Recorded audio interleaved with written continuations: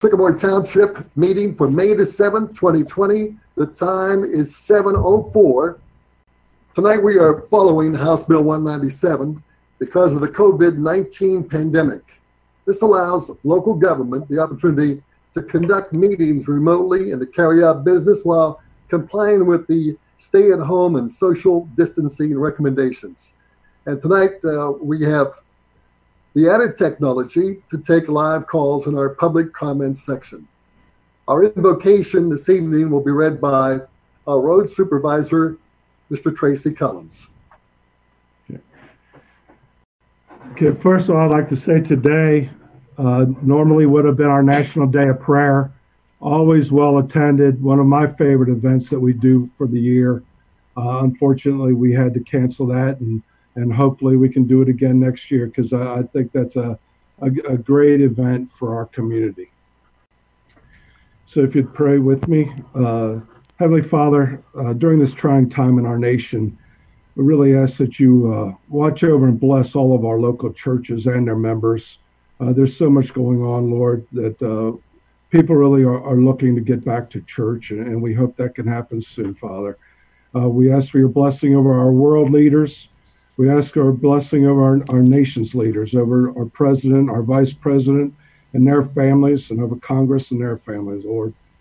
We ask for prayers for our state leaders, our governor, our lieutenant governor, our representatives and senators, and over our local leaders, Lord, not only our trustees, but all the local leaders throughout our area.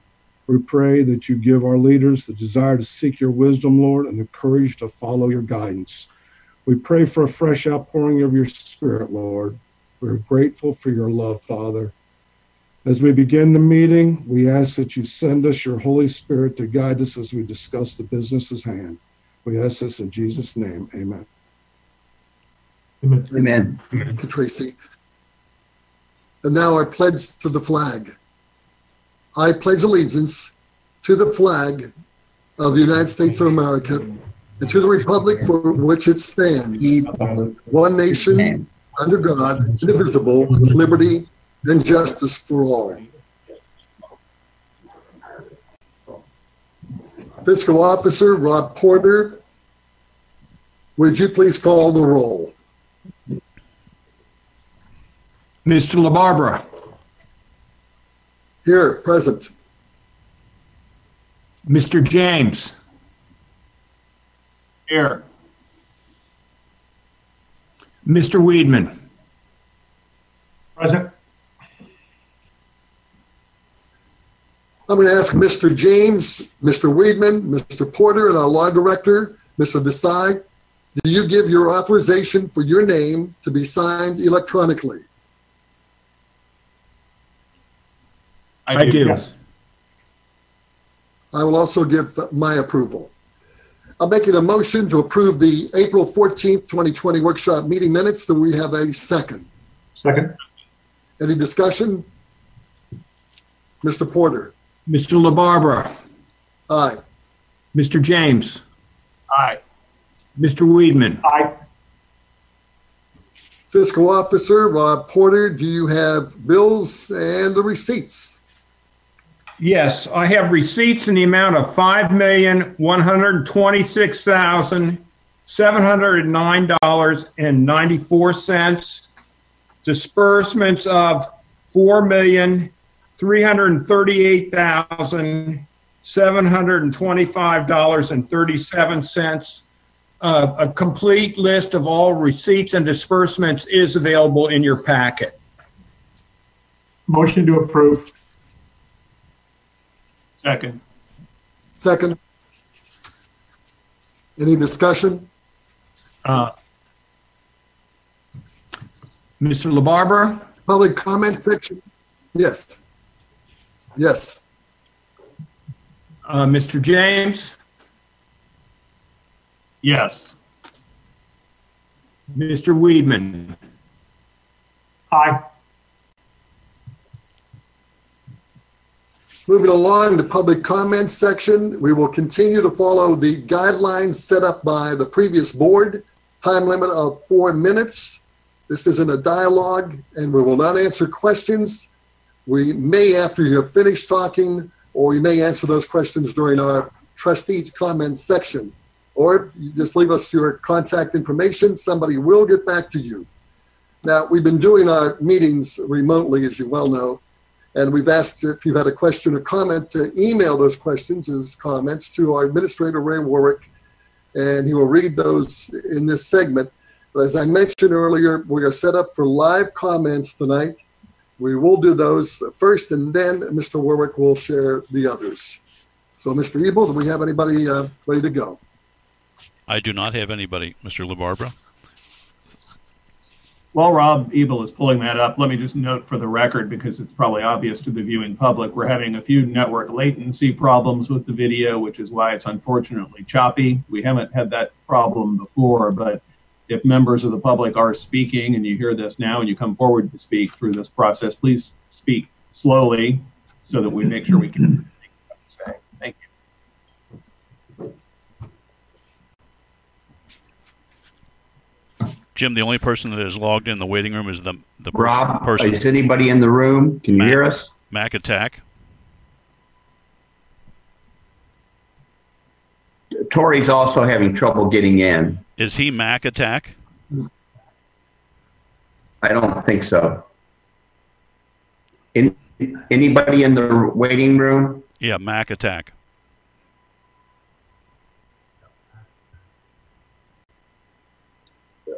Let me find Well, maybe it is. Do you want me to admit and see, and then I can? Maybe it is him. I don't know. I'll admit him. Yeah, why don't we do that, I guess. Hold on a second. I'll check. I'll check. Ray, do you want to, while we're waiting to get somebody live on, do you want to read the comments that you have? He was Mac Attack. Yeah, there he is. Is that him? Yes. That's Tori. Okay. There we go. I have comments that were sent in by two people. I'll read the first one. This was a comment that came in through a Facebook page, and I'll read what we posted to give it context. The township posted that the next public meeting of Sycamore Township trustees will be held Thursday, May 7th at 7 p.m. Whether the meeting will be held in person with social distancing or remotely and live streamed to the public has yet to be determined. Public comment is welcome. If the meeting is not held in person, you may email comments to Sycamore Township Administrator Ray Warwick at sycamoretownship.org, and he will read them during the meeting. As soon as the format of the meeting is decided, information will be published on both the township website and social media platforms. If you have any other questions, please call the township at 791-8447. The response to that was this, and I'm sorry, I don't know who the person was, but they did ask to have it read. I will read their comments. They say this: wow, okay, cracks me up. Jay Janis fires off his mouth that Deer Park does not do things right, yet the township limits how people can interact with them during meetings. I understand the times now, but the meetings need to take into account every person's abilities. Some can't express themselves in writing. At least Deer Park had a phone line to call to have a voice ask questions during the meeting. I refuse to jump through hoops to express myself. This is a public Facebook page that is operated by Sycamore Township. As such, I ask that my comments in their entirety be read at the next meeting of the trustees. Any and all lines of communication between the public and elected officials should be welcome and open at a time like this.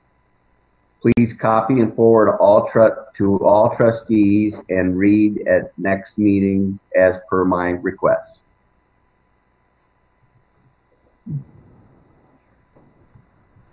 Okay, do you have any other ones? Do you have any other ones? I have one other comment that was sent. This is from Standish Fortin, 12137 Macaulay Road. He writes, Over the past several years, I have attempted to improve the standard of living in our township. It has become apparent that the administrator is undertaking a monumental effort to properly organize the township finances. Now is the perfect time for Sycamore Township to establish a Citizens Finance and Audit Committee, considered by others as a best practice of townships. This new committee will further improve the management of Sycamore Township's tax revenue. Respectfully submitted.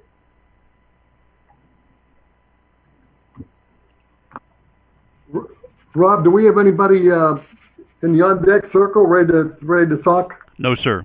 And I believe Beth will confirm that we did not have anybody in advance that wanted to speak as well. That's okay, correct. next one. Thanks, Beth. Next on the agenda is the Sheriff's Patrol report with Lieutenant Troy Smith, but I don't see him up here. He's on. Is he on? I'm on. Can you guys hear me okay? Yep, we can. Yeah, for some reason, when I logged into the meeting, I got a window that said I would be invited in soon, and must have been a glitch, but I'm here. Well, good to see everybody. I don't have a lot to report tonight. However, I feel compelled to say that despite the chaos and kind of the craziness going on, we've fared extremely, extremely well throughout this entire time. By and large, our contact with the public has been extremely positive. We've gotten a lot of cooperation from most of the people we encounter. We've gotten a lot of support from the business community and restaurants and coffee shops and things of that nature. It's always a nice gesture to receive food and gifts and things like that from those folks. So that's much appreciated. Activity is down. I'm starting to compile the April stats for Mr. Work's review. And I took the April call volume and compared it to an average for the first 3 months of the year. Our calls are down about 25% in the month of April. That's not a surprise. I think it was to be expected, and it's for two simple reasons. One, people simply aren't calling us as much as they normally would. And two, we're still operating on that limited response plan. Our intention is to continue with that plan until June 1st. Unless things spike or something like that, we'll start to respond in a normal manner. I've been in contact with Wanda Wagner over at the town center. Of course, I'm sure everyone is aware that they'll be reopening to some degree on the 12th, so we'll keep tabs on that as well. But again, to reiterate, we've fared pretty well through this entire period. I'm happy to report that we have had 4 District 3 deputies fall ill during this time, but all 4 have tested negative for the virus. No positive cases at District 3 yet. So again, we're doing pretty well. We're weathering the storm, and there hasn't been any real significant financial impact. Chief Penny gave us some PPE gear when we first got started. That held us over until we got a flood of supplies through the county. We haven't incurred any great overtime costs associated with the illness or sick calls or anything like that. So all things considered, we're in really good shape right now. So thanks to the board for the continued support. Thanks to the community for their overwhelming support. And that's all I have to report this evening, unless anybody's got any questions or anything. Any questions, Tom James? No questions. Thanks, Troy. Any questions? Mr. Weedman, any questions, Mr. Weedman? No. All right, thank you very much. Lieutenant, thank you. Let's move on with our EMS and fire reports. Chief Rob Penny. Chief, I got to tell you, the fire department did a drive-by birthday party in our neighborhood today, and it was the highlight. I mean, everybody loved it.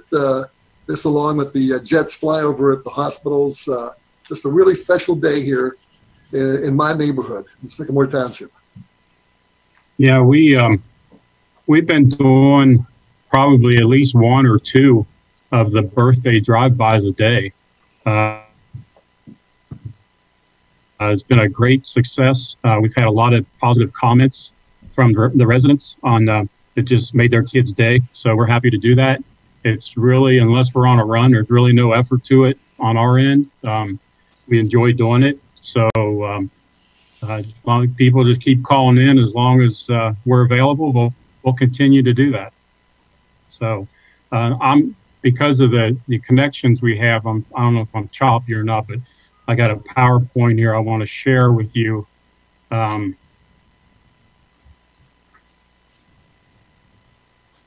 you guys see this okay?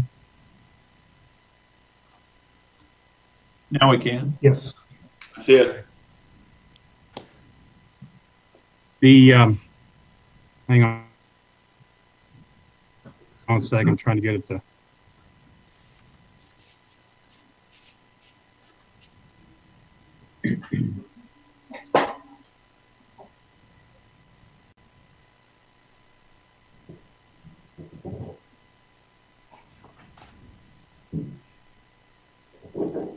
Trying to get it to rotate here for me.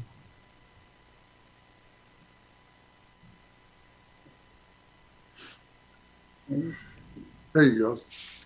Okay, I'll just do it this way. It's fine. Anyway, a couple of things I wanted to talk to you about was the CARES Act that is through the Ohio EMA. We received $26,105.29. We actually haven't gotten the check yet, but it's on its way. We did receive a notification from MedAccount that it's been sent out, and there's been a lot of discrepancy on what we can use it for. There's the FEMA reimbursement, and then there's also the CARES Act. And the other day we were on a web meeting with the EMA, and I think Mr. Wiedemann and Mr. James was on there, and I specifically asked them if this fund could be used for revenue loss, and they said no. But then the letter that we got from the CARES Act, I put in here, quoted, it says the spending of the funds must be used to prepare for, and respond to coronavirus for healthcare related expenses or loss of revenue that is attributable to the coronavirus. So it sounds to me like it can be. And I put an email out to Laura from the EMA today, and she agreed with me. And we're thinking that we can proceed on with using that money toward revenue loss. And I did the math crunching on it.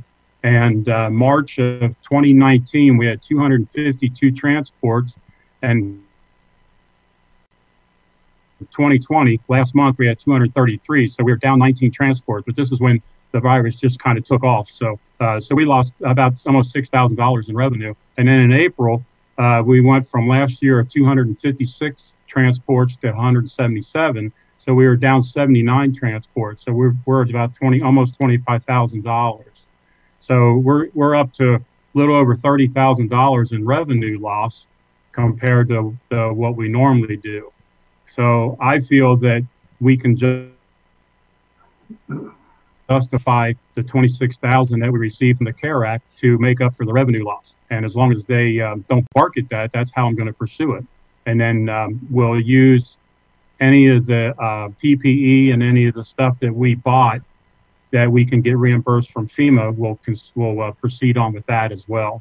So there is a second CARES Act funding that is coming up, and I'm planning on applying for that to make up for any additional revenue loss. And then also we're proceeding on with the FEMA funding. So we're working almost every day, keeping up with the emails, keeping up with all the things that they require us to do to file for this stuff, and hopefully everything will work out for us. So the next thing is I want to share with you is our COVID runs. We've made 28 criteria-based COVID runs in the last 2 months. Criteria-based basically means that they had a fever. They fit all the symptoms of the coronavirus, and they were transported to the hospital. We did end up with 4 confirmed cases that we knew that they had the coronavirus when we transported them. So we had to transport them. We've had 15 that were unknown. They fit the mold, but we didn't know. And right now we've got about 17 residents that are quarantined in their home with it. And we got 8 residents that have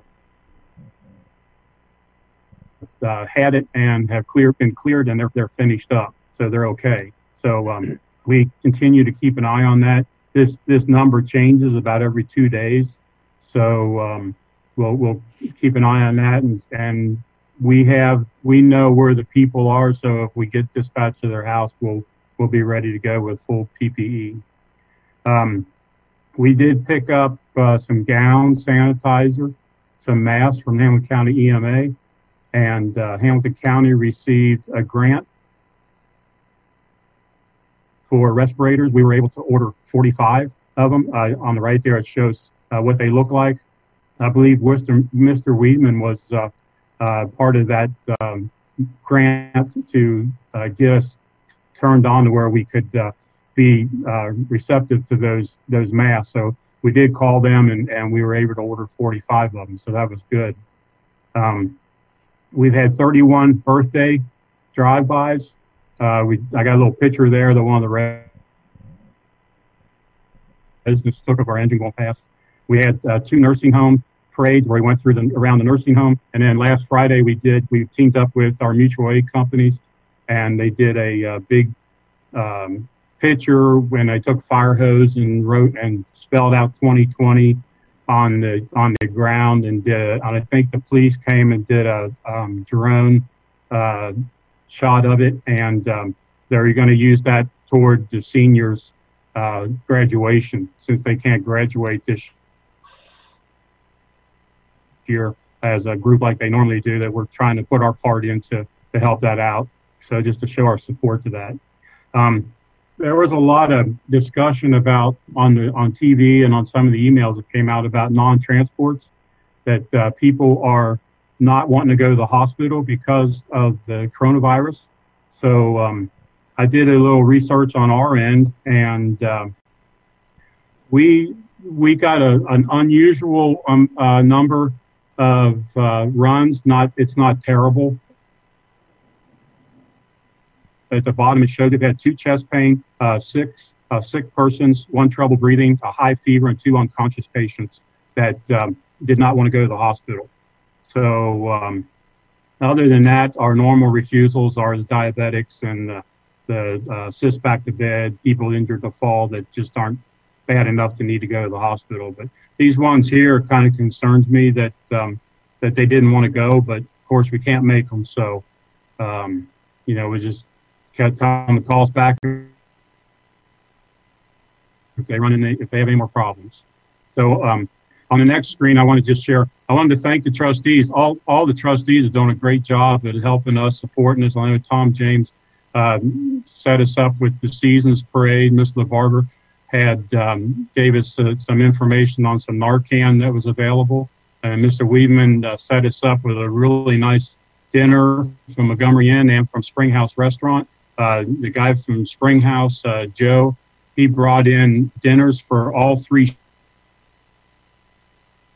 shifts for 3 nights in a row, which is very uncommon for people to do that. But he went all out to make the guys welcome and did a great job with it. So we really want to thank all of them for helping with that.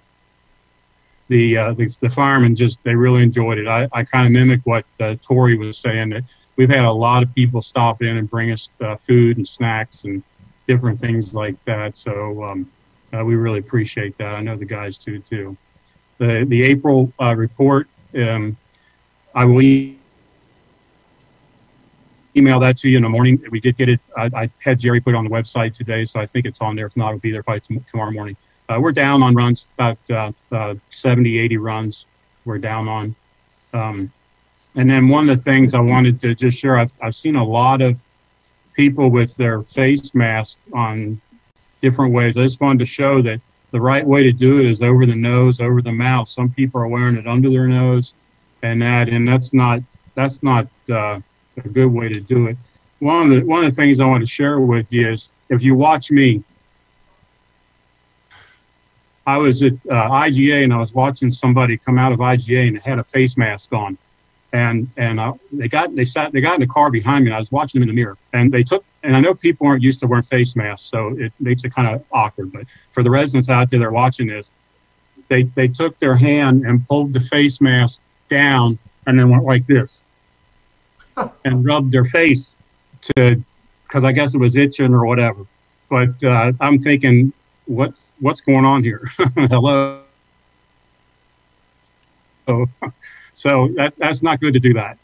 So wear your mask, and when you come out of somewhere, be very careful with taking it off. Don't rub your face till you either wash your hands or put some sanitizer on or something like that. So just be very careful. That I know some people sweat with a mask on, that you don't use your hand and touch your mask and then wipe your face down. So that's all I have for now. Chief, you don't have no deaths. We've had no deaths, have we, in Sycamore Township? Not COVID related. Okay. Any questions, Tom James? Not COVID related. We have. Yeah. Question: the people quarantined at home that you listed, are all of those confirmed cases, or are they? Yes. Yes, they are. Okay. And I've seen from driving by occasionally that the testing operation, of course, is still going out front there at Jewish Hospital. They don't actually seem very busy much of the time driving by. I'm assuming they have a lot of testing capacity, but do we know when there will be antibody tests available so people can see if they already had it? I have not heard of when any other type of test is going to be available. The Jewish Hospital was supposed to have the antibody by the end of this week, but I didn't hear back. But I think that supply is very limited. Yeah, I know Worcester. Yeah, it is. Mr. Weedman, did you talk to anybody from Jewish about any stats on how many people they tested? I know.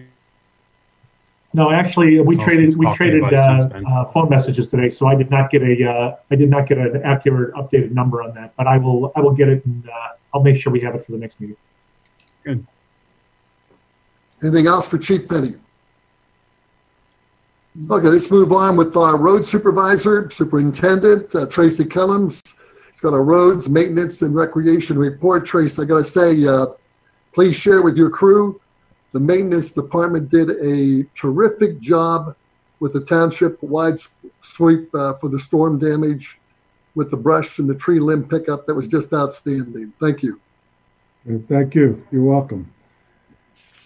So I was going to touch on that just to let you know we did sweep the whole township. Every road in the township was done, and a lot of people really appreciated it. So they were very happy. So besides that, a couple updates. We got our numbers back for our recycling. As you know, we started curbside recycling through Rumpke last year. Our numbers went up. Also with our recycling in the back, they've gone up. If you remember, we got an award last year as the highest percentage recycling for any township in the county. This year, our percentage is 25.97%, and that's unheard of from a township. So just like to thank the trustees for all their efforts and helping us do that and really get those numbers up. So that's pretty amazing for a township. Also, at the last meeting, along with the discussion of the storm damage, there was a discussion about power outages in the Heitmeyer and Sturbridge area. I talked to Chad Schaefer. I've had a couple conference calls with him and some guys that work with him from Duke Energy. He is our senior government liaison. And Alan Jones is the engineer technologist who's now working for Sycamore Township. They've had a big turnover there also. They were not aware, neither one of them had been involved in what was talked about last time. But they say that a sexualization project is currently scheduled to begin by the end of May or early June. So they say that is still on schedule.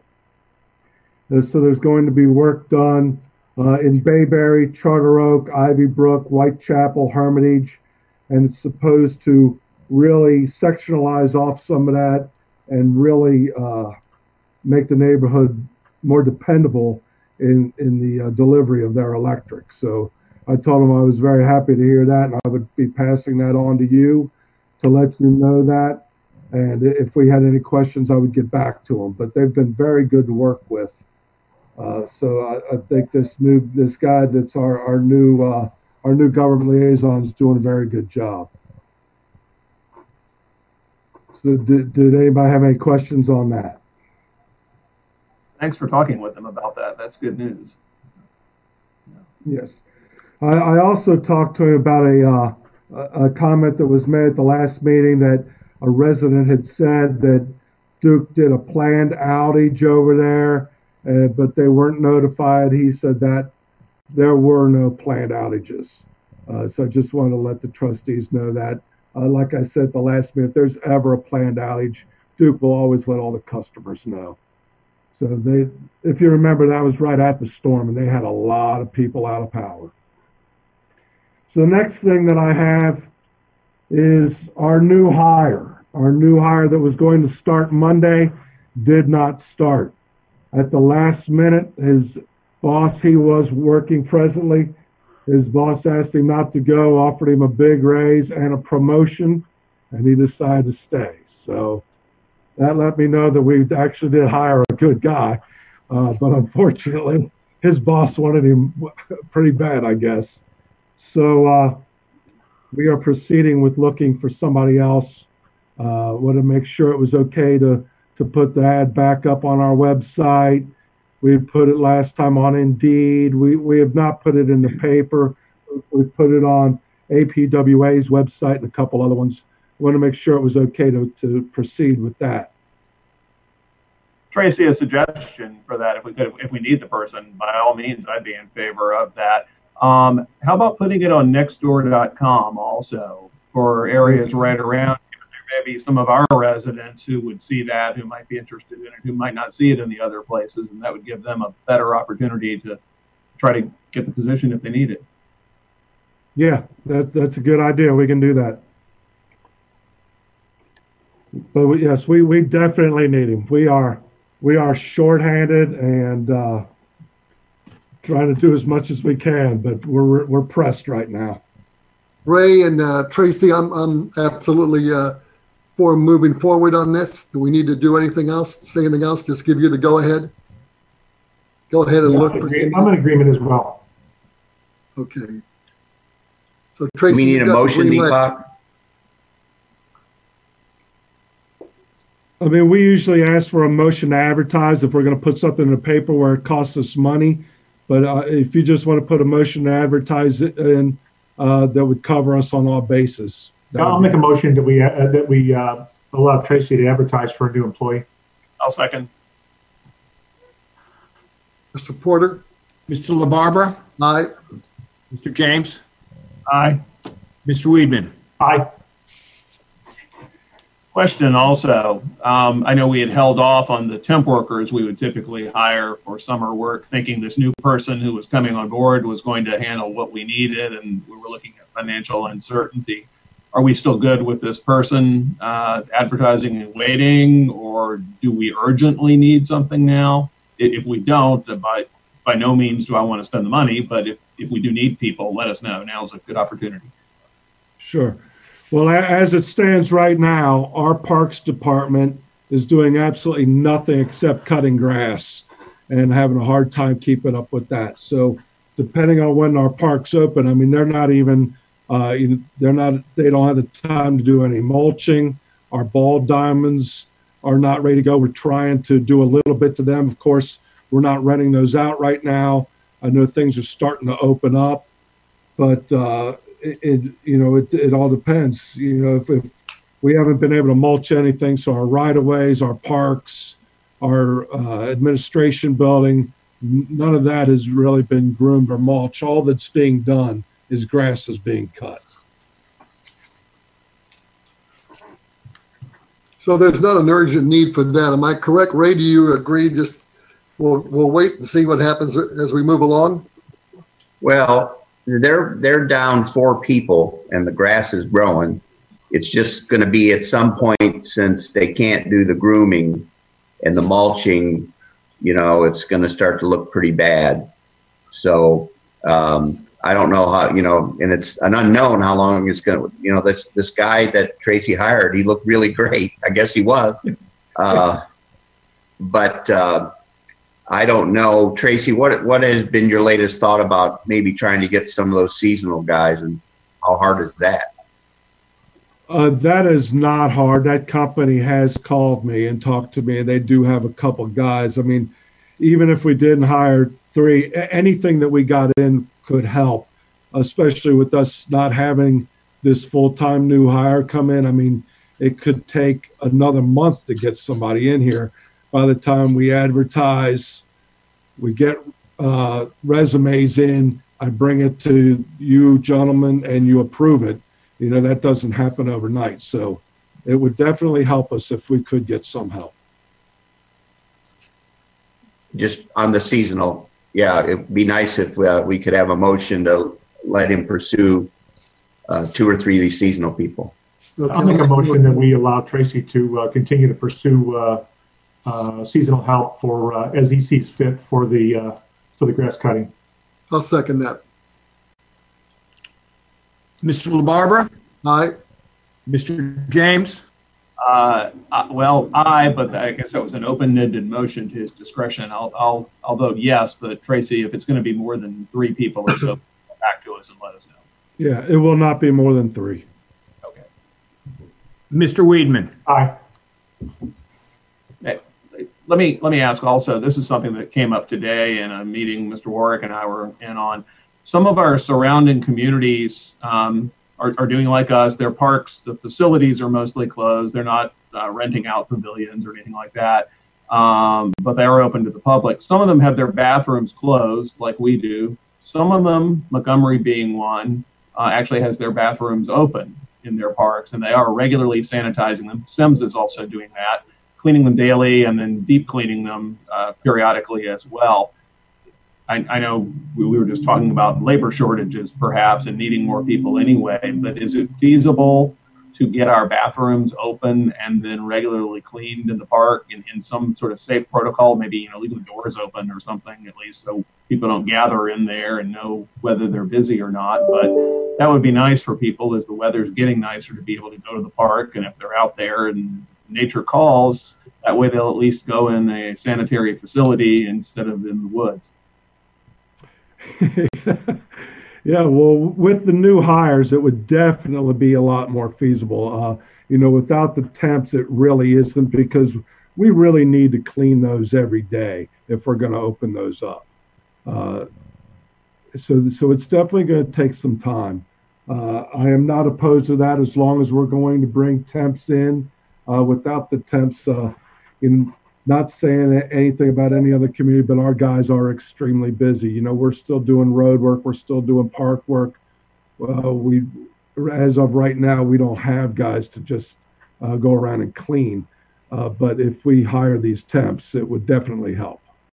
Tracy, do you have a cleaning protocol on that?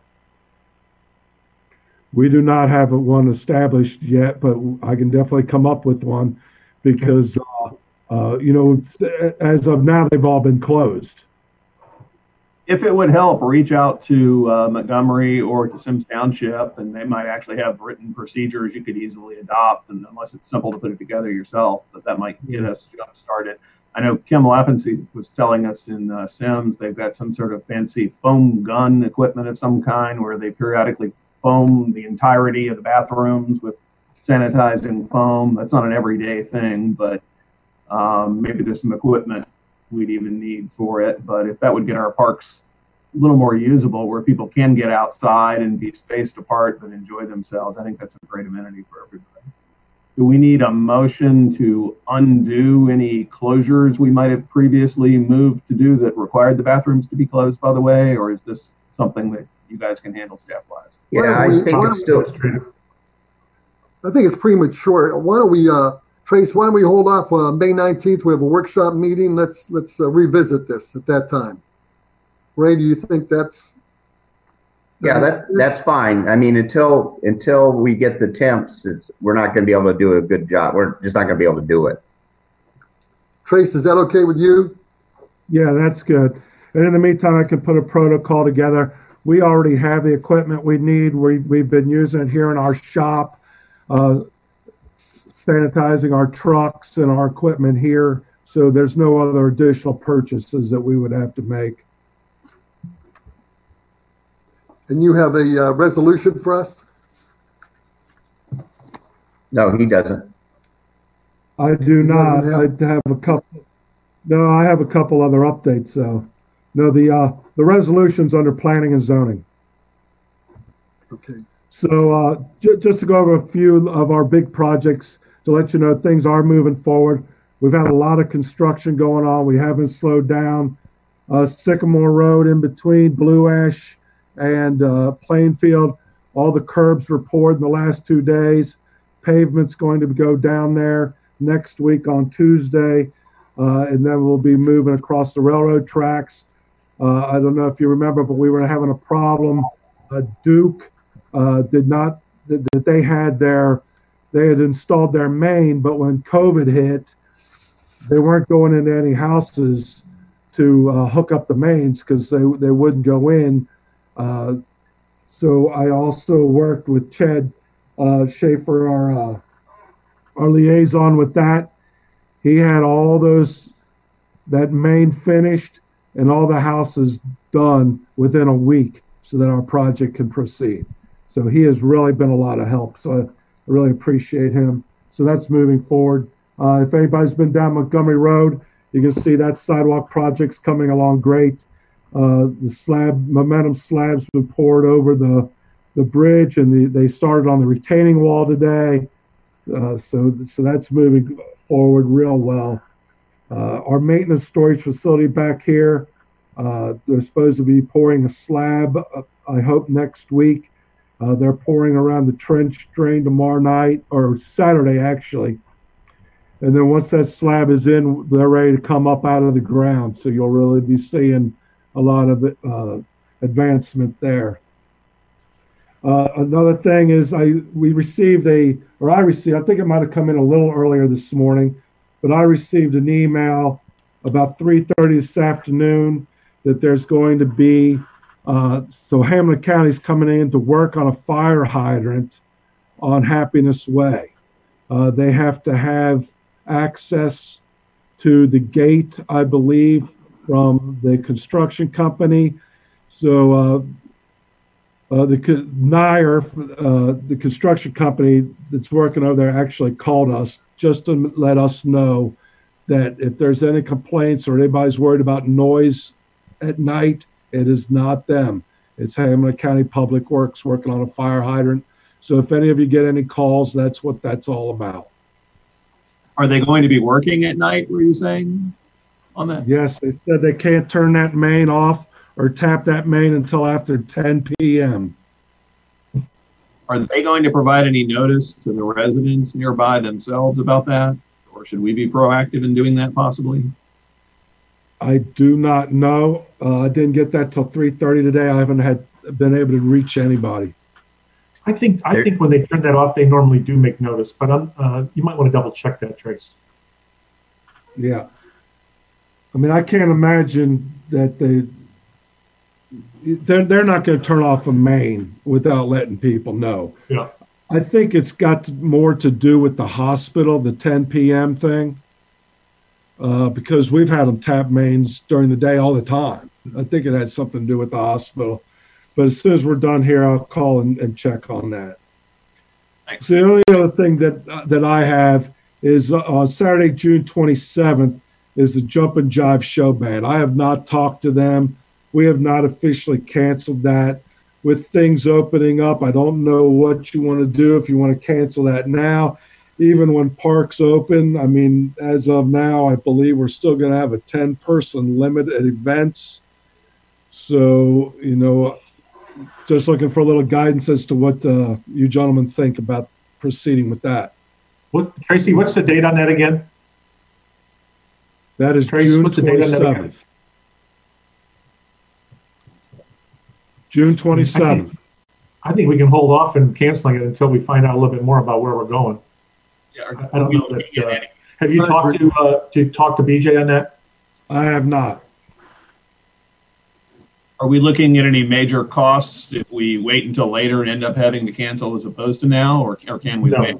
No, we're not looking at any major costs on that. Then let's wait. Yeah. Okay. Okay, anything else, Trace? No, sir, that's all I have. Okay, thank you. Now for our planning and zoning report with our administrator, or zoning administrator. Wait a second, Mr. James, yes. I always have something else to ask about. I know some people in the community were concerned about the Memorial Day parade. Unfortunately, this falls under several people's purview here, I guess, but I know that necessarily had to be canceled. We typically would do a ceremony on Memorial Day too in Bechtold Park. I understand some of the other communities are doing virtual ceremonies that day. I don't know if that's practical for us to do something to honor veterans and those who passed away in war or died fighting in wars, I should say. But has there been any talk of that with the organizing committee from the parade to try to do any kind of commemoration for the public that day? Is there anything we can do to assist with that? I have not heard anything from the organizing committee except that it was canceled. Chief, have you heard anything about that? No. Tom Camp came in and talked to us and just told us that they were going to cancel it, but he didn't say anything about doing anything special.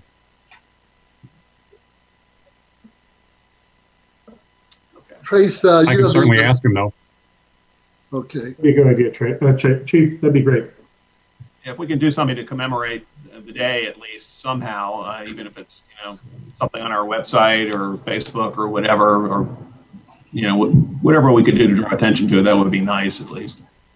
Yeah, it would be good. It would be good if we can, if we don't do any kind of web meeting or web ceremony, that we at least put something on our Facebook and our website to recognize it rather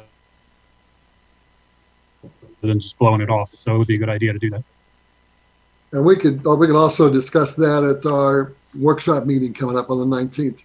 And Trace, now this Saturday, 8 a.m., you're still doing the spring compost, the giveaway, right? Yes, sir, we are. And where is that? That is our leaf dump over off of Hartzell Church off of Larchview. So we are going to, we're going to have several men there. There will not be anybody getting out of their cars.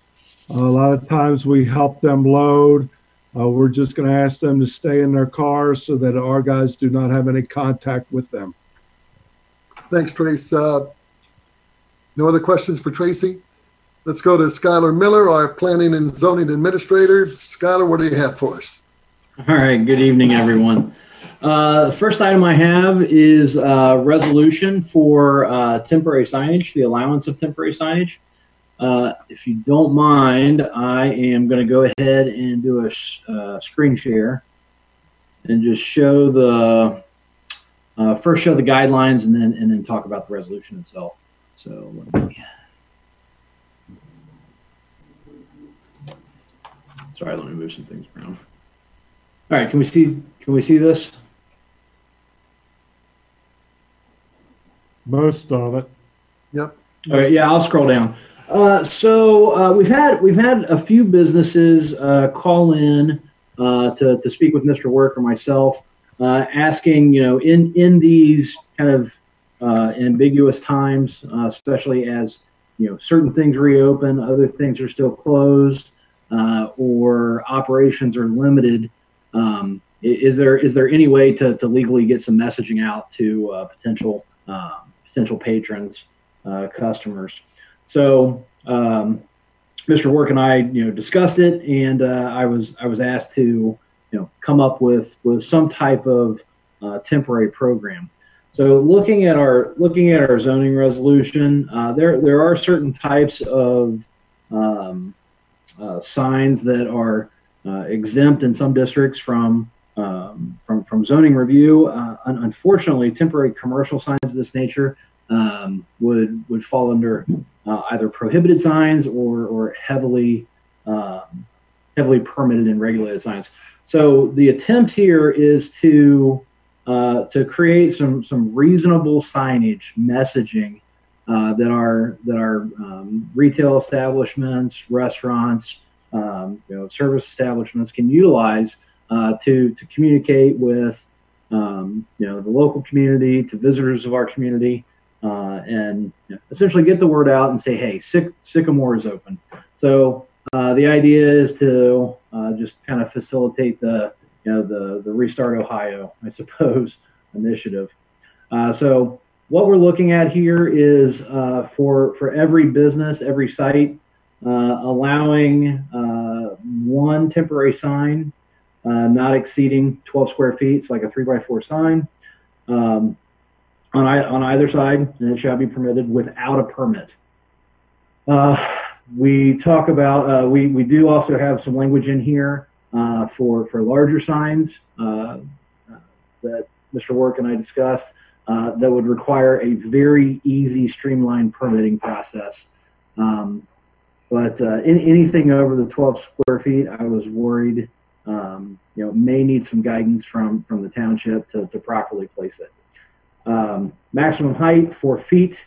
We're looking at minimum distance away from the right of way of 5 feet or 10 feet from the pavement if the property owner can't reasonably establish where their property line is. Which is actually consistent with some other types of temporary signs in the township that we allow. Let's see here. This will actually supersede for the period allowed. Will supersede the Sycamore Township official zoning resolution. All other signage regulations shall be in effect. Essentially, we would like the messaging to refer to what services they offer and their hours of operations. The one thing I would say is Mr. Clark, our zoning inspector, and I will be actively monitoring the community. If we have any of these signs that present or pose a possible safety issue, maybe they block proper line of sight. They don't provide for a good line of sight triangle entering and exiting the property. We'll go work with the property owner, or we'll physically move them ourselves. And if I were to scroll up here, the actionable or executable sections of the resolution do state that we have, let's see here, final discretion on placement of signs. So for that purpose. Okay. So I don't know how much discussion we wanted to have on this. I know Mr. Work and I have been talking about this back and forth, but this is simply a temporary measure to assist our local business community. So I think it's a great idea. Mr. Work, do you have anything you want to add? Skylar.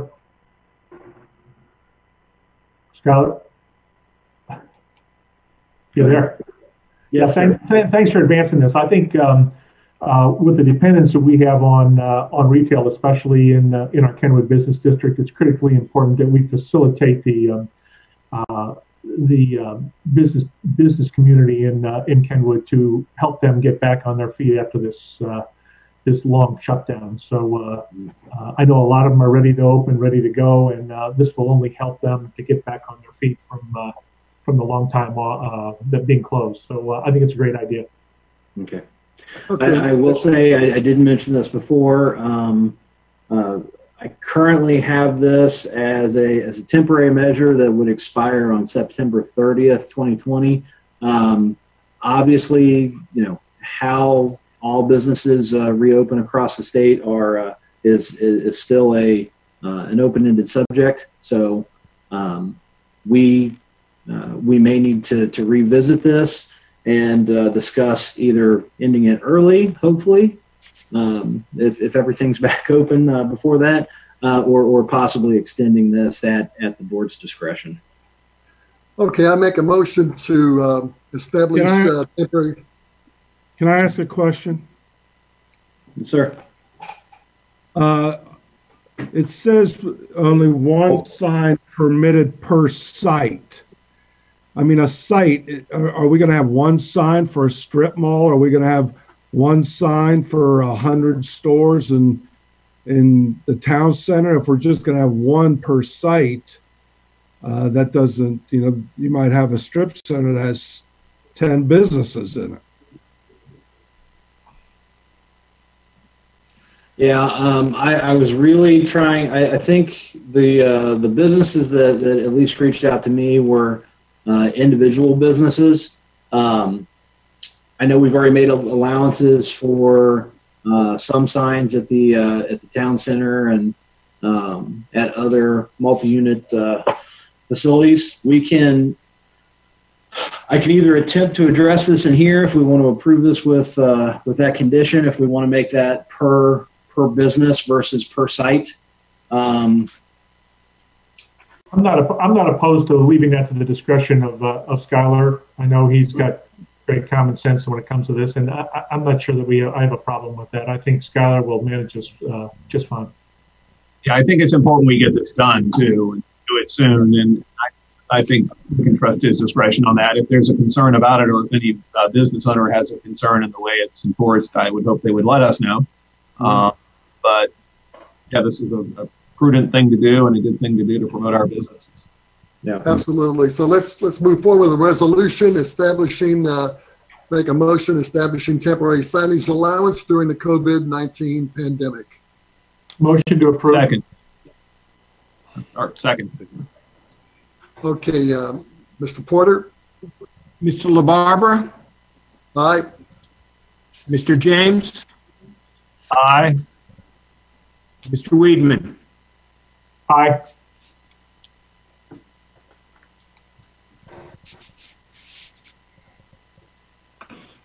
Mr. Miller? Can I make one comment about that, though? I know Mr. Miller suggested we might want to terminate it early later, depending on the conditions. I would suggest we be careful about doing that if businesses rely on the end date and buy a certain quantity of signs that they anticipate having out until then. So we should be cautious if we revisit that deadline, certainly. Okay, Mr. Miller, do you have something on the Kruger Mill Road demolition? Yes, sir, I do. And I'm gonna, sorry, I lost my PDF when I did the screen share. Give me 1 second. Let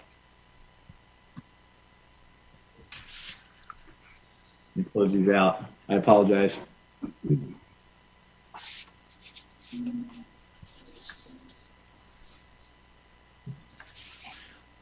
Okay, here we go. So the township in 2018 authorized the demolition of a condemned building at 6330 Kugler Mill Road. There's been numerous violations on this property throughout the years. It continues to be a problem. I guess since I've been here, we've had multiple complaints on it. I don't know if Tori is still here, but I know that there's been several police calls that or calls for law enforcement because people are apparently breaking in at this point, and doing what have you there. But one of the issues that I was asked to pursue was getting this torn down. We have one quote right now. We were waiting on one more, but I do have a quote for the total demo of the buildings on 6330.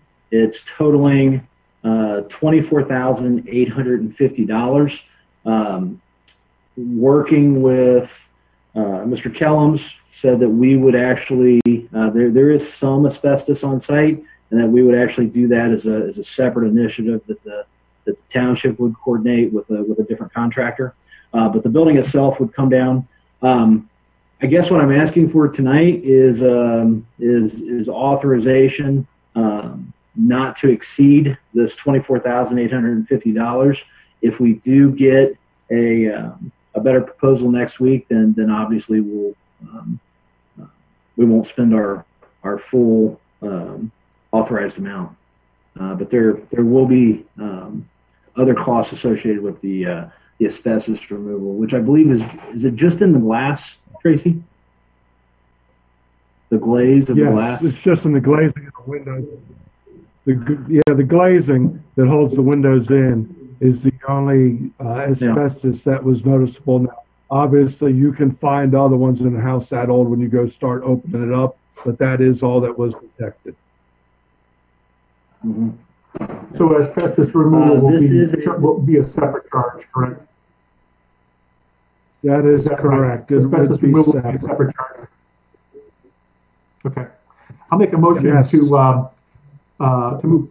move forward on the demolition of 6330 Kugler Mill Road with an amount not to exceed $24,850. Second. Question before we vote. Please. Discussion, go ahead. Yeah, sorry. So just for the public's reference, we've been specifying the address. Not everyone knows where this is. This is the house next to Legacy Church, which used to be the synagogue at Kugler Mill and Interstate 71, across from the empty lots abutting the Tri-Health building.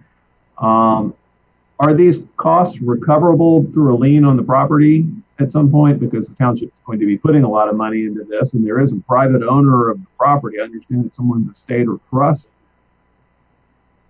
Yes, sir. So the process would be that we would have a lien placed on the property at a future date, at least during any type of transaction. The liens will have to be cleared, and we would be able to recover our funds at that time. So I do know the church is interested in property already. I believe we have multiple. We do have liens on the property for cleanup. Yep. Sorry, did I answer it? We were talking over each other. I apologize.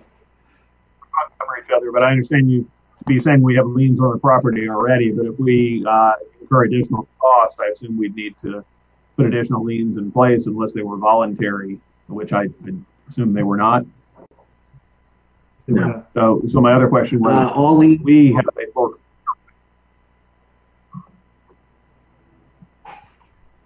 I'm sorry, your audio cut out again. Yours did too. Unfortunately, it's breaking up. I can't understand what anyone's saying. Okay, Mr. Miller, you were saying as to the liens on the property, what is the status, and can we foreclose on them at some point if there's no transaction and those costs are just sitting there accruing? I would have to defer to Mr. Trustee on potential foreclosure. I do know that we can continue to place liens. It's been my experience in the past that we are able to recover those funds at time of sale of property. Okay.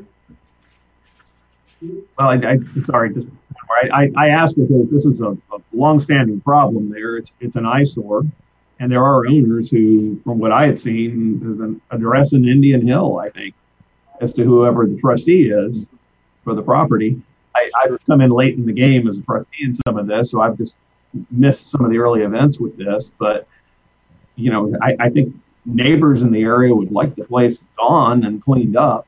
And if the owner isn't going to do it, we can wait around and eventually recover all these costs we're incurring. But if we demolish it then, and there's a hole in the ground, essentially, what then?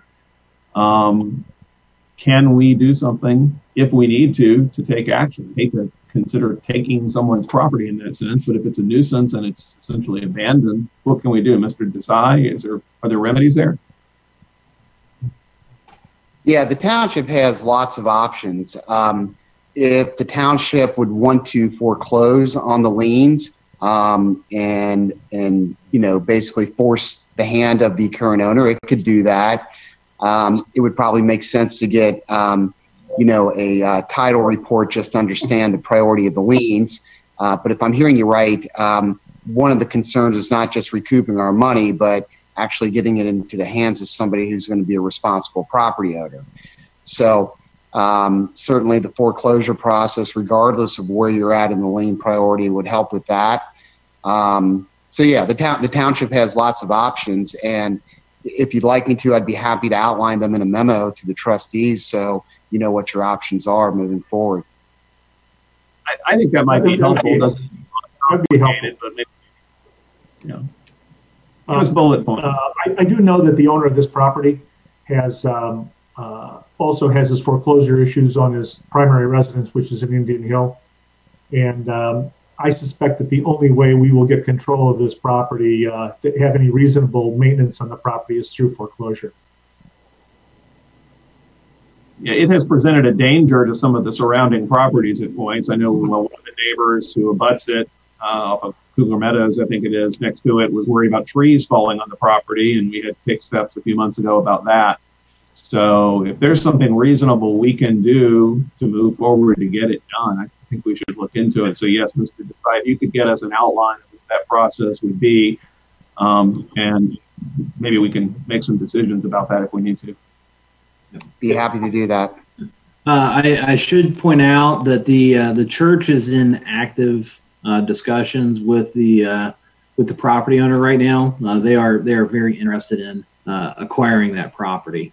We were actually supposed to. I was invited to a meeting with all parties right before the the stay-at-home order went into effect. There was some issues with travel, so that meeting never happened. I'm hoping that we're able to pick that conversation up where we left off, and I do know that the church is still actively pursuing that. Well, if that's the case, and we're about to pour a bunch of money into starting demolition when potentially they're about to buy it, that's something we should consider too.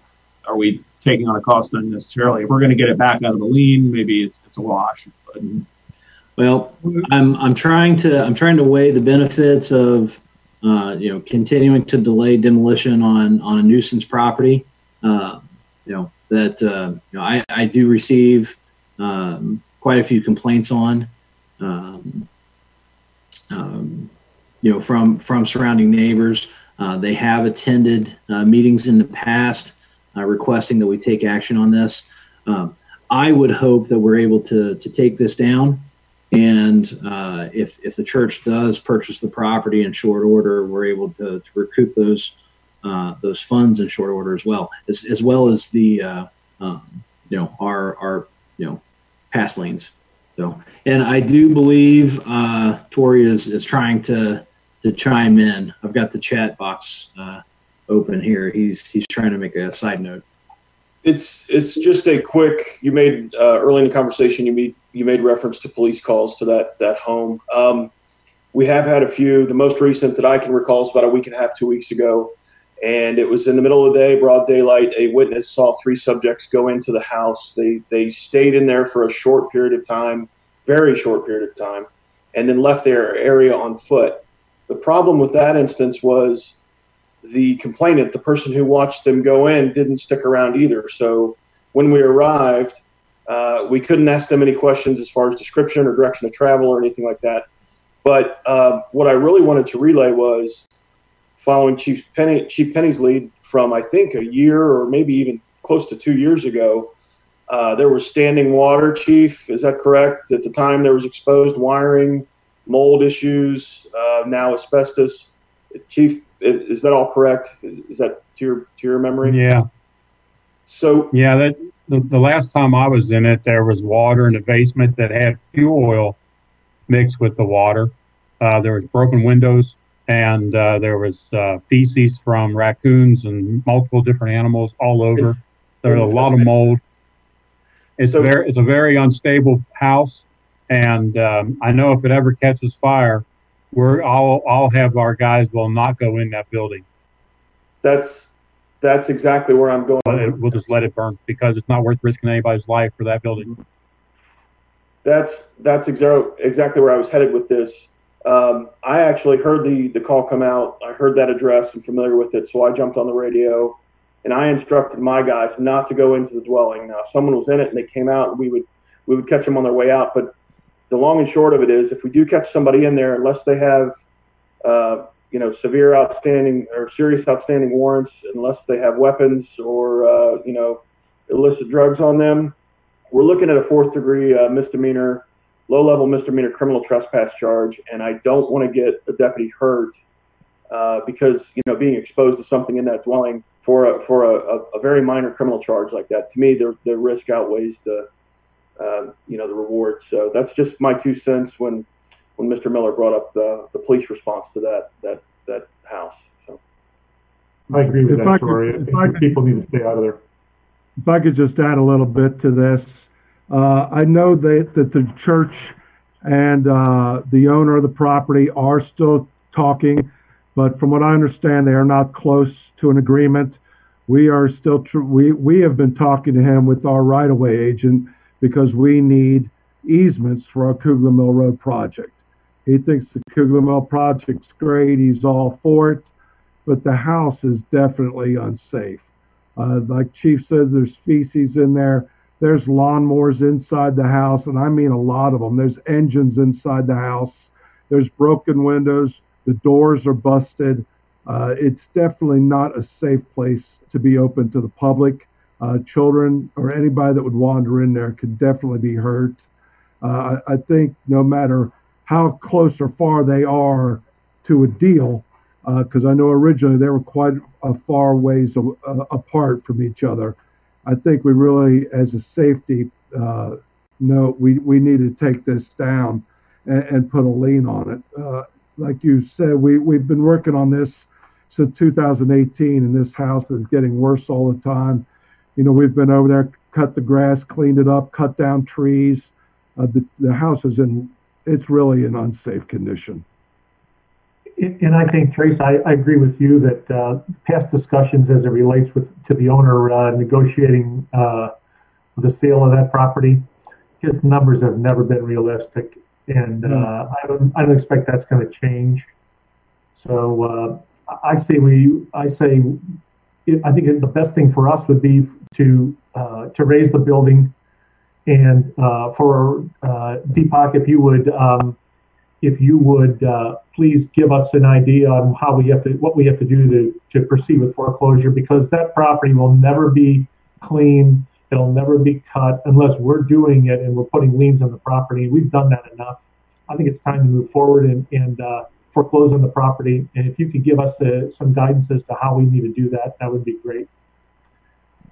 My pleasure. Yeah, I agree.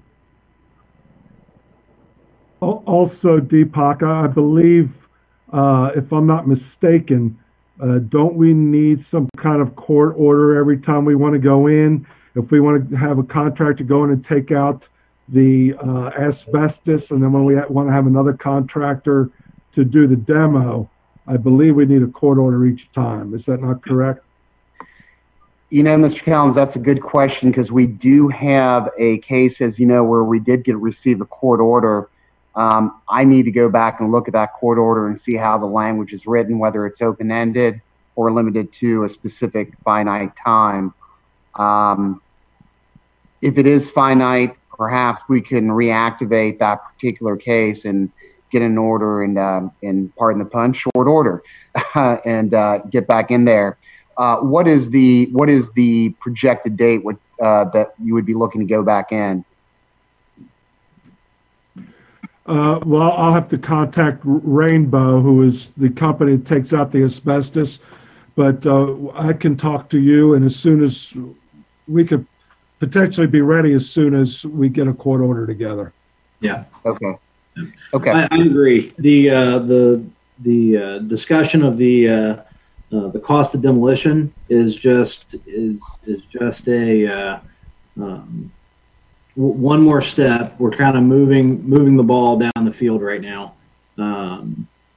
So I want to make sure that the trustees have the temperament for this, and that we have the funds set aside so that once we have the court orders in place, we can move forward with action on site.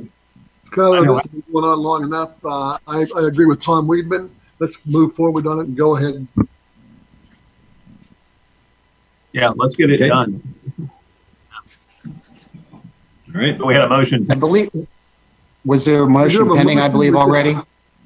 Yeah, we do have a motion. There was. Mr. Porter, call for a roll call. Mr. LaBarbera? Aye. Mr. LaBarbera? Aye. Mr. James? Aye. Mr. Weedman? Aye. Okay. Mr. Miller, anything else? No, thank you, gentlemen. I guess I'll finish off with just a reminder that we do have a Board of Zoning Appeals meeting on the 18th. We are still, since we've already advertised that as a Zoom meeting, we will hold that meeting virtually. We have two cases. One, a conditional use for a church to expand its conditional use permit, and then we have a residential area variance dealing with a encroachment into rear yard setback. So nothing too bad there. We have canceled next Monday's zoning commission due to lack of business. Thank you, Skylar. Mr. James, any questions? No. Okay, I'm going to move on. We'll bring on our law director, Mr. Desai. Thank you, Mr. Chair. Nothing to report, but we do have a resolution regarding the proposed contract with the City of Deer Park establishing a joint economic development district. Mr. Evil, do you want to put that resolution up on the screen for everyone to see?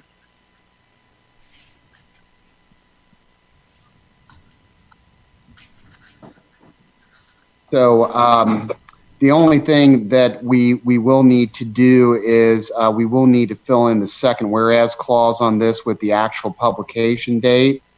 I do know that we did that 30 days prior to the public hearing, as we referenced in the public hearing on the JED. As long as nobody has any questions, we'd entertain a motion for the resolution, and I'll go ahead and read it unless anyone has any questions. All right. Mr. Ebel, I'm not a very good memorizer. You're going to have to bring that back down so I can read the title. There you go. I'm just waiting for it to get there. There, thank you. So we have a resolution approving a contract with the City of Deer Park, Hamilton County, Ohio, to designate the City of Deer Park, Sycamore Township Joint Economic Development District along Kenwood Road between Happiness Way to the north and property commonly known as 7887 Kenwood Road to the south, dispensing with the second reading and declaring an emergency. Motion. Second. Mr. Porter.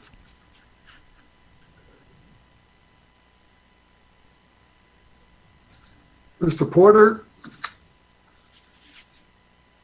think we just lost him. His video there he is. I'm back. I'm back. Mr. Porter. All right. Was there a motion and a The second? roll calls. There was, Rob. Yeah, we had Tom Weedman on the motion, and we had Mr. James on the second. Call for a vote. Okay. Call the vote. Okay. Mr. LaBarbera. Aye. Mr. James. Aye. Mr. Weedman. Aye. Okay. Mr. Desai, do you have anything else?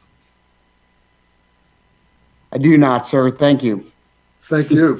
Process-wise, if I may, Mr. Desai, I know you and I have discussed this.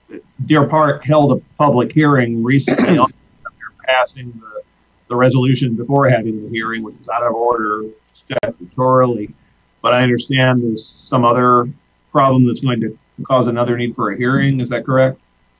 Well, we're not sure yet, but we suspect there may be. I'm going to have a telephone conference with the law director for Deer Park tomorrow at 11:30 a.m. So I'm going to walk them through all the requirements and make sure they got everything buttoned up tight.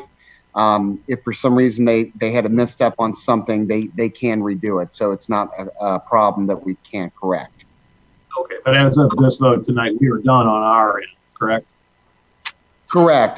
You have two trains moving on two parallel tracks, but whatever's going on with them does not stop us from moving forward. And we've complied with all the requirements regarding publication, advance notice, public hearing, receipt of a signed petition consenting to the JED by the property owner, etc. Thank you. All right, Mr. Ray Warwick, Sycamore Township Administrator. Okay, first thing I have, gentlemen, I have 7 purchase orders that are over $2,500. These are routine in that when we got our last tax settlement, then we are obligated to go ahead and make certain payments due through the TIFs. And I would suggest maybe I just briefly describe the 7, and maybe you can approve them all with one motion. Sounds good. Okay. That's good. All right, the first one is, you have these in your package, and there's 2 of them which I'll point out where the amounts have changed, and I'll tell you why. The first one is for U.S. Bank in the amount of $633,263. This is for the Kenwood collection, where we're acting as just the collection agency. And so we got the taxes in, paid the schools, and this is the pass-through amount. The next one is for Pacewell LLC. This has to do with not a TIF, but the ESID. And this is where folks can apply to have their property tax applied to a loan based with some energy cost reductions and the like that they've done to their home. What happens is the lender, in this case, which is U.S. Bank, we pay them, but we only pay them when we get the money from the tax collection. And so at this point, the money that's come in that ESID is the $157,540.56. And so this is the amount we're remitting now. The next one is for Sycamore Board of Education. This is payments of to the school district that concern 2 TIFs, our TIF 29 and our TIF 44, $82,971.38. The next one is to Princeton City Schools, and the one you have in your packet is not, it has been amended, so I have a new one here, and here's the reason it's been amended. Originally was for TIF 45 and 33. Our TIF 25, which I believe is Quantum Chemical, that was one of the 1994 or prior TIFs that we renewed. And the 1994 type TIF, the school districts didn't have to be consulted, and most of the time we're not a part of it. Since we renewed it, we do want to make the school districts whole. So we just found out that this is the time we need to start paying on TIF 25 to Princeton City Schools. So we have added that amount to the other 2 TIFs that we owed them for, which brings up the total cost to $239,294.47. The next one is for Great Oaks. Same thing. We have to add the TIF 25 from chemical area because it was renewed, and we have to bring them in now, and that raises their purchase order amount to $23,445.91. Next is for Indian Hill Exempted Village. This is payment to them. It looks like 2, 4, 6, 8, about 9 different TIFs. They all add up to $2,379,455.33. And once again, these are routine payments per the what is outlaid in all of those TIFs. The last one is for Deer Park Community Schools. That's 4 different TIFs, $279,823.23. These are routine payments that were obligated by what is laid down in the TIF agreements. And if I could have a motion, please, to approve these 7 purchase orders. Motion approved. I'll second Mr. Weedman's motion. Great. I noticed that Cincinnati Schools was missing from this list, and I do believe that the property just south of our Montgomery Road property is in this, partially at least, in the Cincinnati School District. Do we have any distribution to Cincinnati Schools? We did not. I'll have to check on that. Maybe it hasn't been processed yet, but no, we did not this evening. Okay. Mr. Porter? Mr. LaBarbera? Aye. Mr. James? Aye. Mr. Weedman? Aye.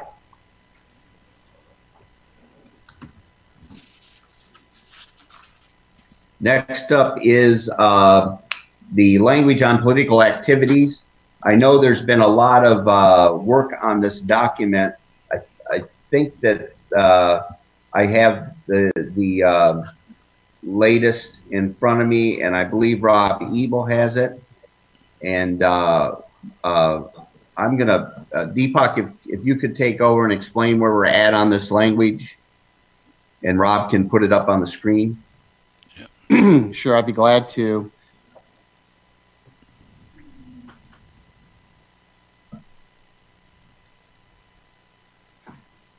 Okay, so you first notice that it says Section 7, political activity policy.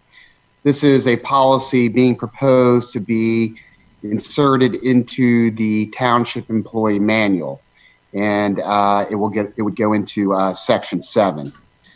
The opening paragraph is a paragraph that was actually passed or approved, I should say, at the last meeting, and that's the one that says that the employer values the First Amendment rights of an employee and commits to not requesting assistance from the employee regarding political activities of any sort.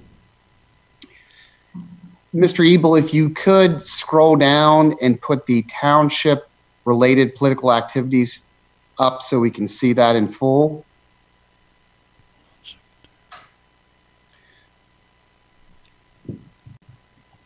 I do not have, okay, there we go.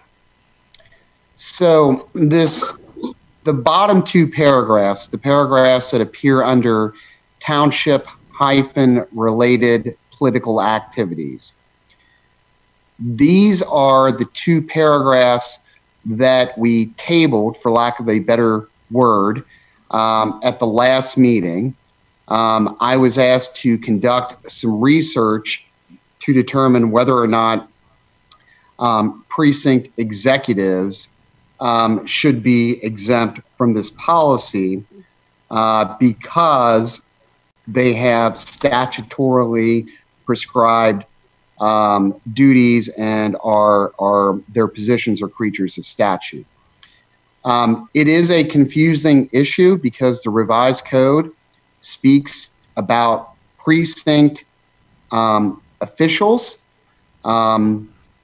However, a precinct official is not a precinct executive.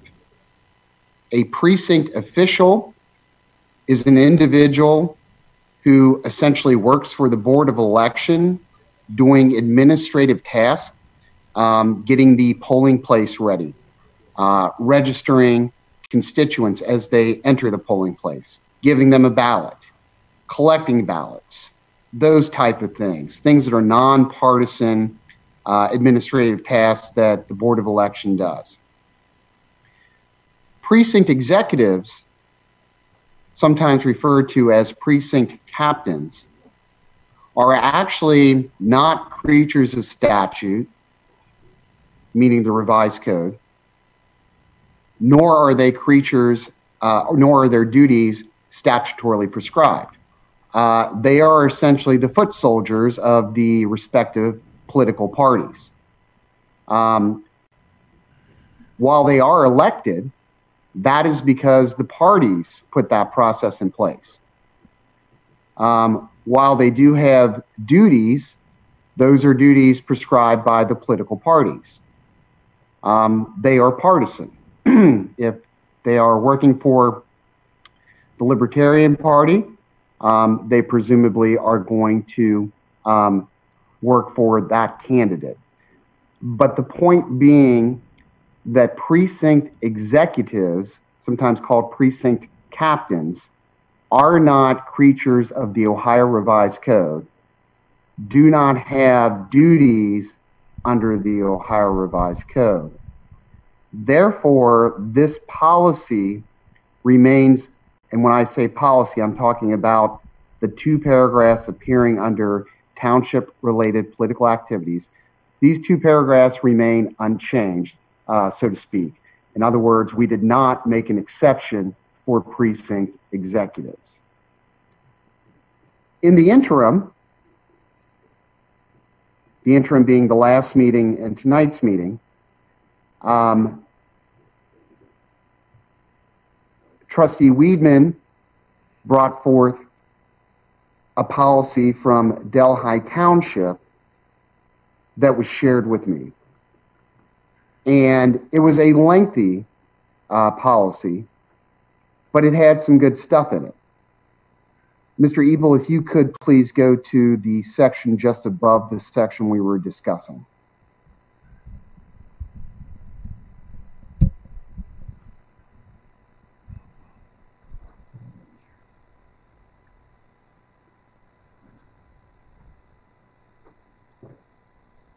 Deepak, I think he has that up. It's the employees are prohibited from using, it's that paragraph. Okay, can you scroll it down just a little bit, Mr. Ebel? Deepak, I believe that's all I have that was sent later this afternoon. I'm sorry, I used the wrong word. My fault. Scroll up. My apologies. There you go. Right there is good. So you'll see that we have, thank you, Mr. Ebel. You'll see that we have use of official authority, position, influence, insignia, or township. It's kind of cut out on my screen, but basically, yeah, it's prohibited. So what this policy basically says is that in these 2 paragraphs, you cannot wear your uniform, you cannot use township insignia, you cannot use your township title when you're dealing with any type of political campaign. So where I would bring this to you most particularly focused is where it says that it doesn't matter in the, let's see, 1, 2, 3, 4th line there, 5th line, whether it's a local, state, or federal candidate.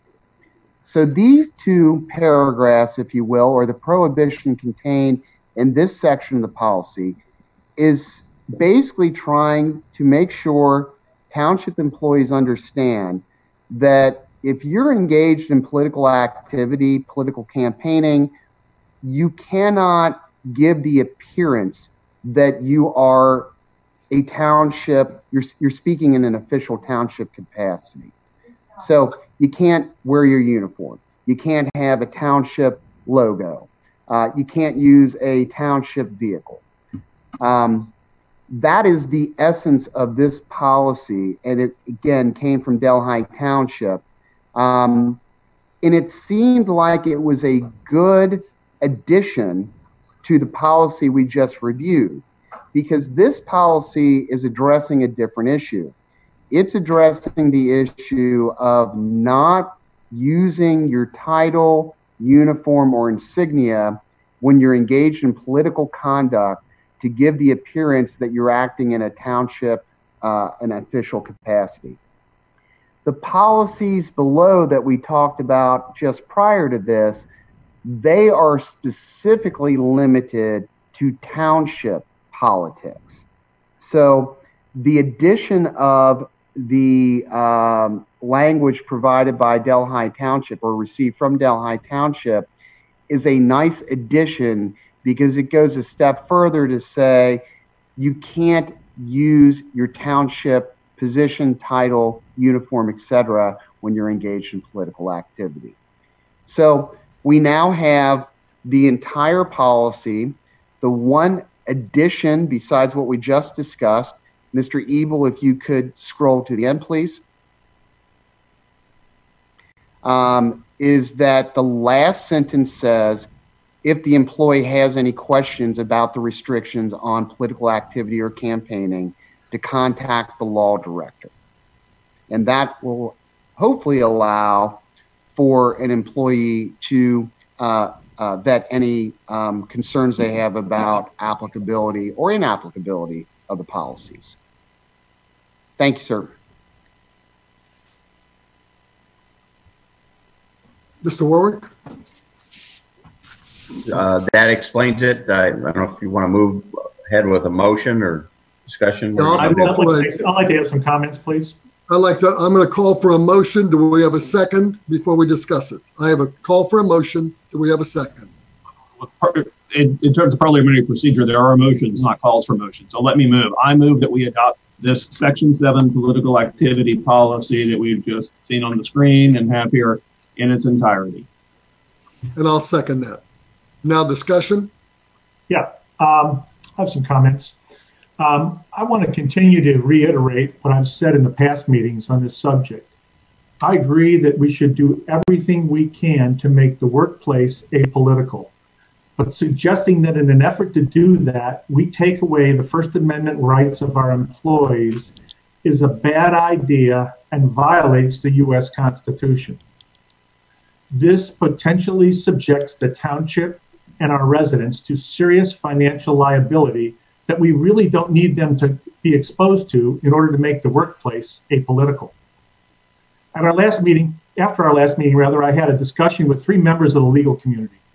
One attorney that is heavily involved in government litigation, one local judge, and a professor of constitutional law that the judge got me in contact with.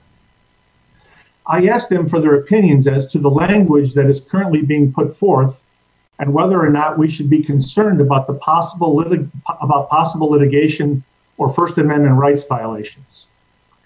I gave them all a copy of the Dayton v. Reynolds case, and 2 of them said that while this 1983 case survived when it was originally brought forward, it may not have survived through the Court of Appeals had it been tested. 2 of them asked the identical question: why do you want to go down that slippery slope with all the pitfalls it includes? I'm sure the reason they asked me that question because I presented to them in an objective manner and they just assumed that I was in support of the language. One of them suggested that if the true goal was to make the workplace apolitical, we could very easily do that with language that did not infringe on the First Amendment rights of our employees. It was unanimous by all 3 of these legal scholars that the language that is presented could put our township and in turn our residents in serious legal jeopardy and financial liability, and all 3 of them discouraged the use of the language as presented. Even our own law director in the last meeting advised us that there are no guarantees that this language protects us from litigation, and he told us, and I quote, "The vast majority of these cases are decided in favor of the employee," end quote. Let me reiterate that if our goal is to truly adopt a policy that creates an apolitical workplace, the Delhi Township language that I provided to the board and was incorporated into the most recent document provided by Mr. Desai achieves that goal. However, if you instead are trying to achieve an apolitical not trying to achieve an apolitical workplace, but rather an apolitical life outside of work for our employees, then the last 2 paragraphs certainly does achieve that goal. But that is not what the originally stated objective was.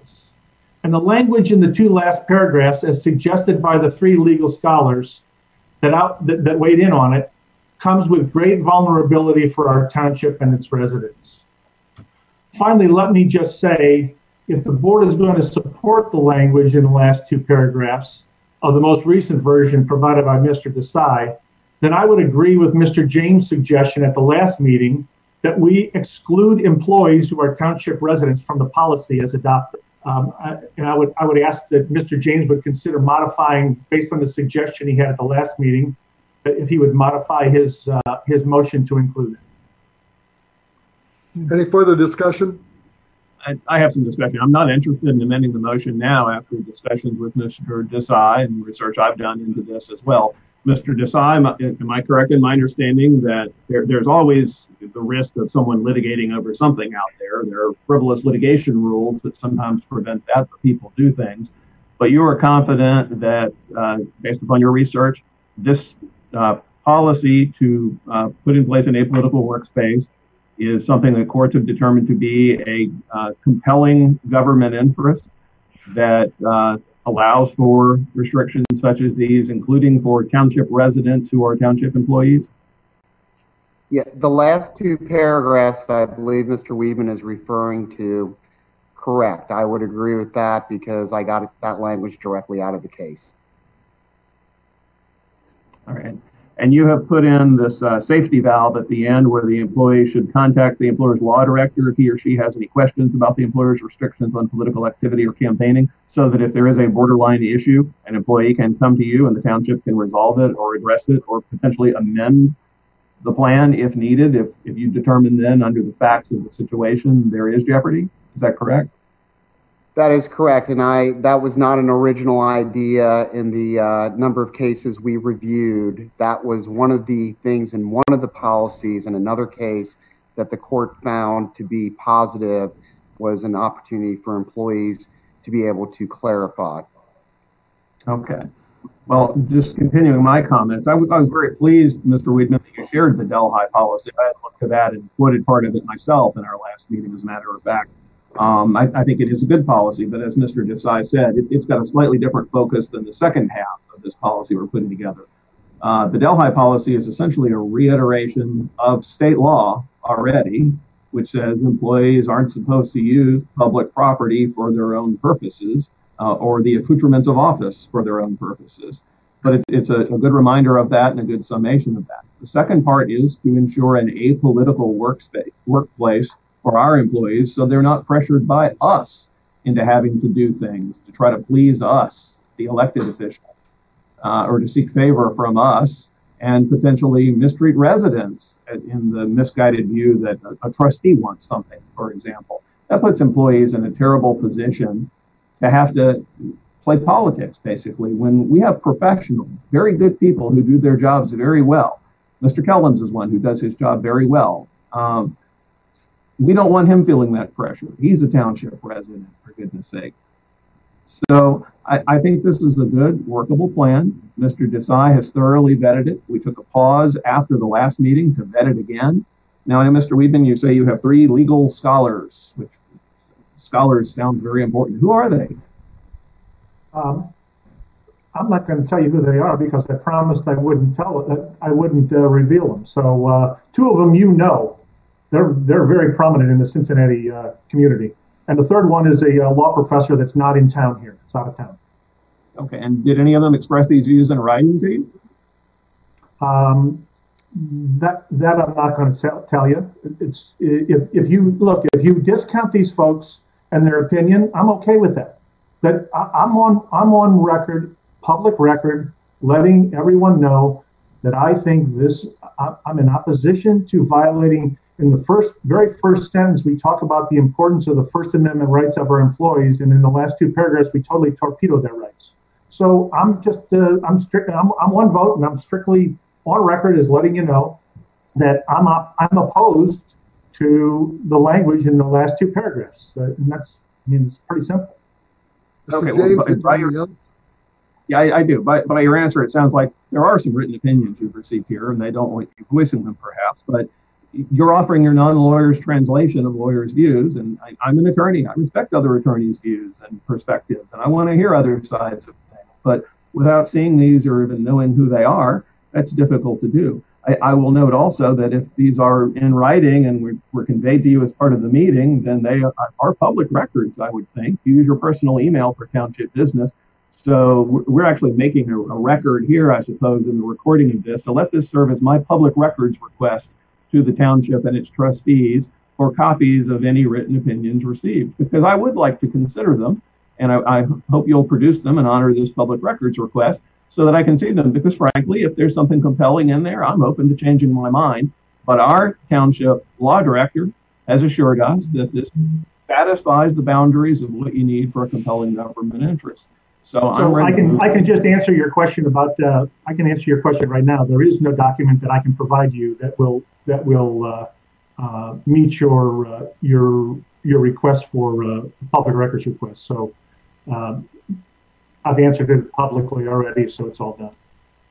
So there is no record. James, and if Mr. James, if I could just interrupt, I do believe that we vetted through this and we're getting towards 9 p.m. Could I maybe suggest that since we have some other business that we move on to the vote? Sure. Okay, Mr. Porter, would you call a vote, please? Mr. LaBarbera. Aye, yes. Mr. James. Aye. Mr. Weedman. No. Okay, Mr. Warwick, you have other business? Yeah, I just wanted to fill you in quickly on the few changes in the COVID-19 operating process. I sent you a memo earlier this week, and I'm sure you were able to read that for yourself. Basically, the administrative folks that were working at home for the most part over the last few weeks returned to the office this week.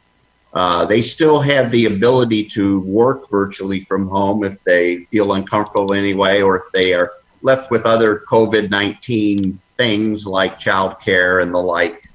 But things continue to run smoothly. We had a discussion with staff about maybe opening up a portion of the lobby so that people could come in and conduct zoning business.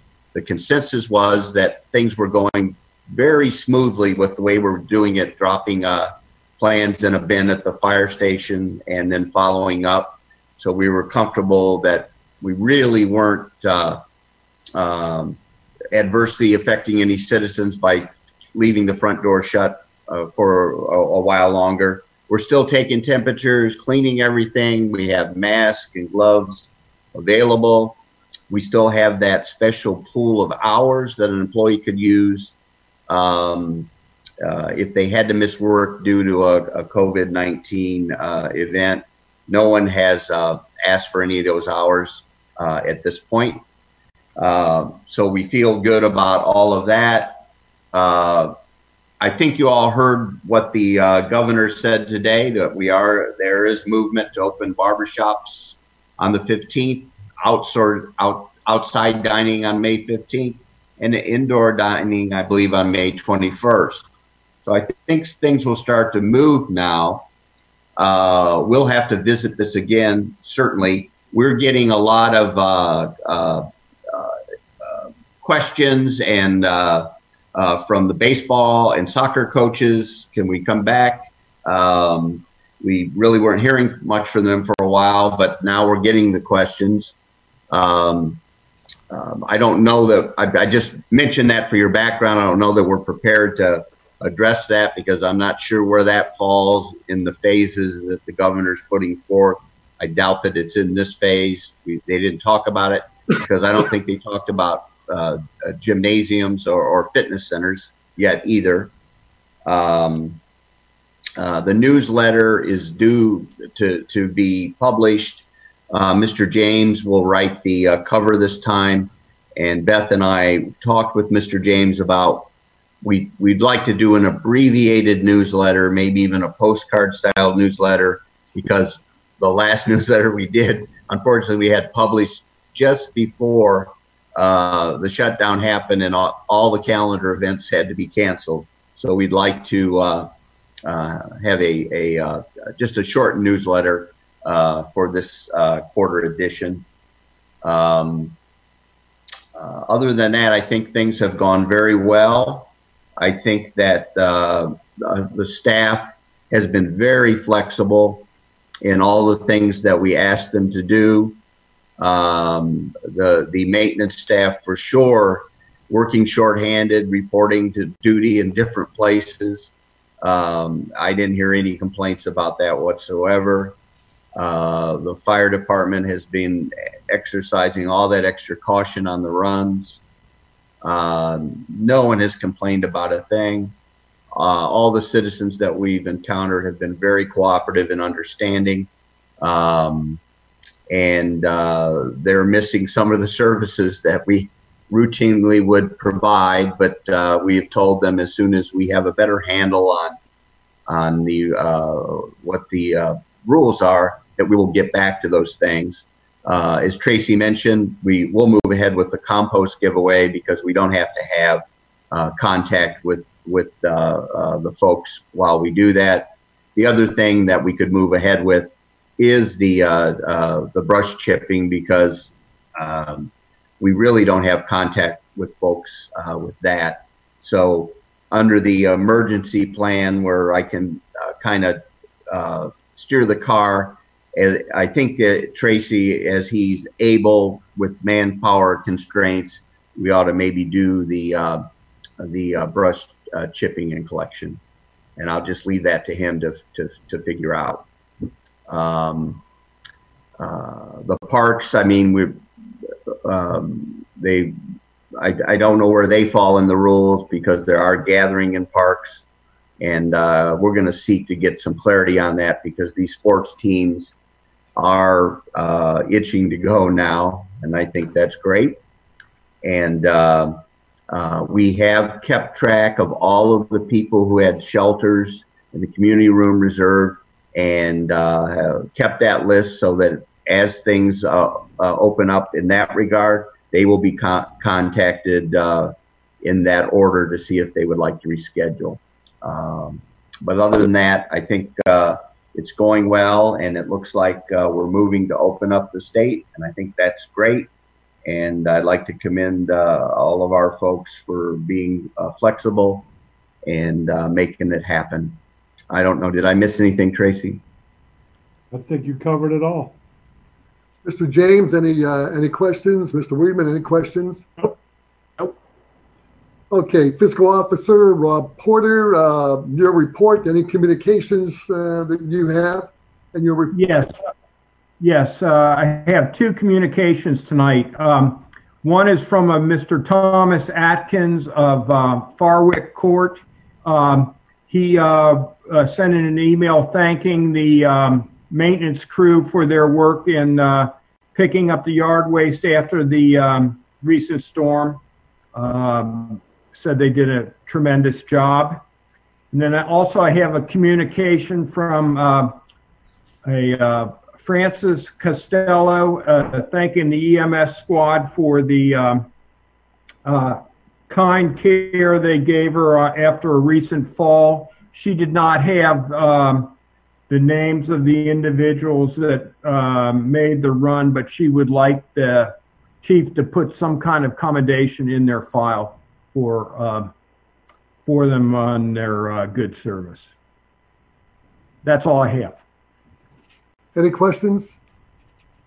Trustees' comments? Any comments? I have some, but I'll defer to Mr. James and Mr. Weidman.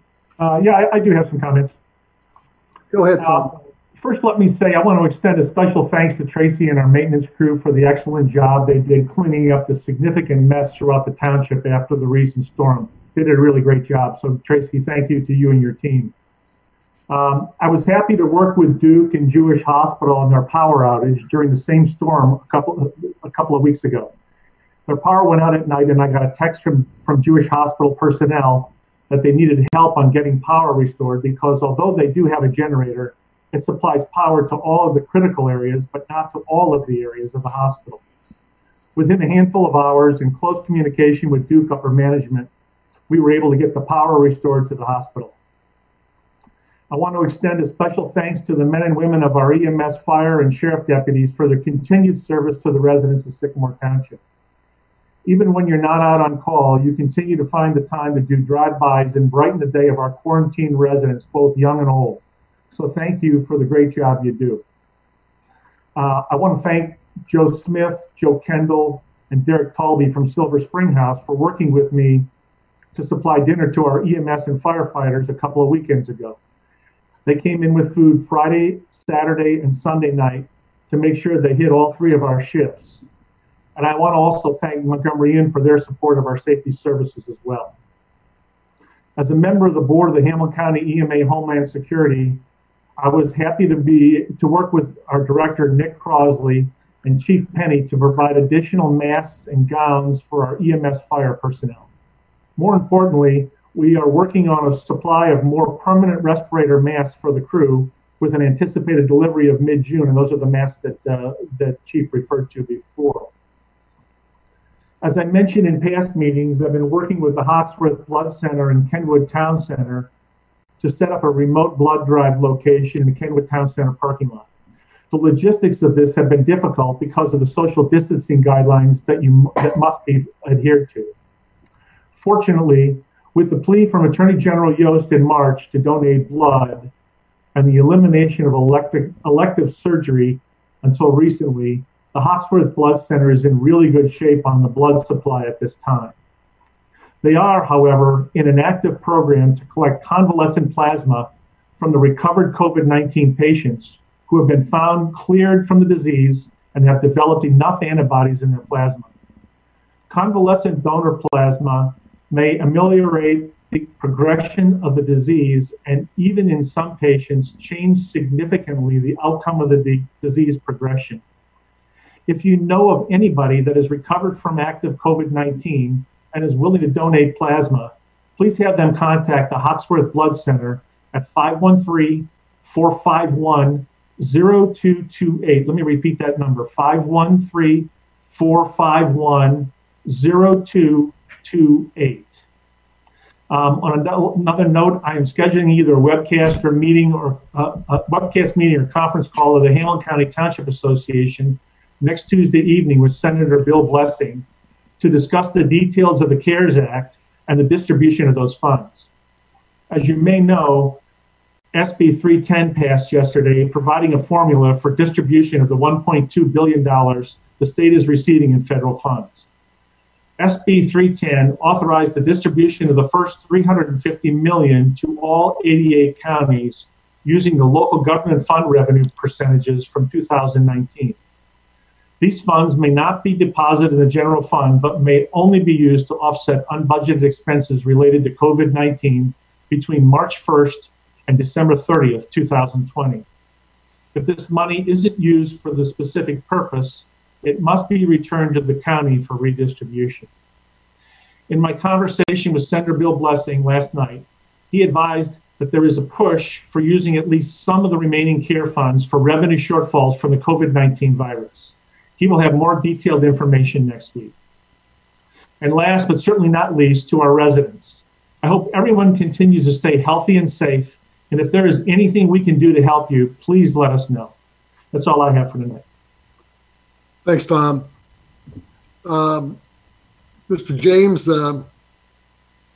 any comments? Yes, let me reiterate what Mr. Weidman said there in several ways. Certainly to our residents, please do stay safe. And the praise Mr. Weidman has given to our local restaurants and others and our staff for what they've done is well deserved. We have a stellar staff here at the township, wonderful employees, professionals, workers out there on the line, workers in the office, and all of you do a great job and work hard for people. You put yourselves out there, and that's just a wonderful thing. We live in such a wonderful community, and I think some of us take that for granted sometimes, but this is a great place because of the great people we have running things. So I really appreciate all they're doing, how they've stepped up in this time of emergency. The staff has been working, the office staff has been working remotely for a while. They've come back in the office, as Mr. Warwick has said here, and they've gone above and beyond with that.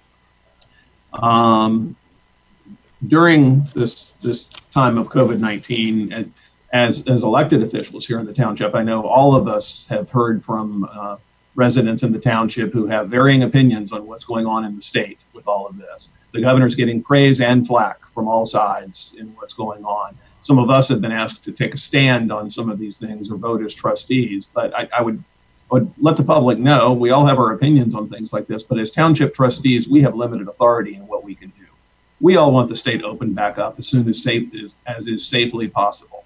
Many people disagree on when that is or whether that already is there or whether it mattered at all as to things being closed. But that's not something within the scope of our authority, so it's not something we can really vote on. But we are working to make whatever happens as comfortable as possible for our residents, our businesses, our restaurants.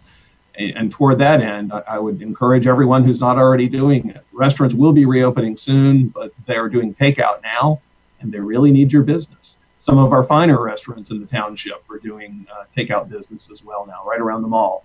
Please, if you can, patronize them. Patronize the fast food restaurants that are still doing their business. Let's keep commerce going.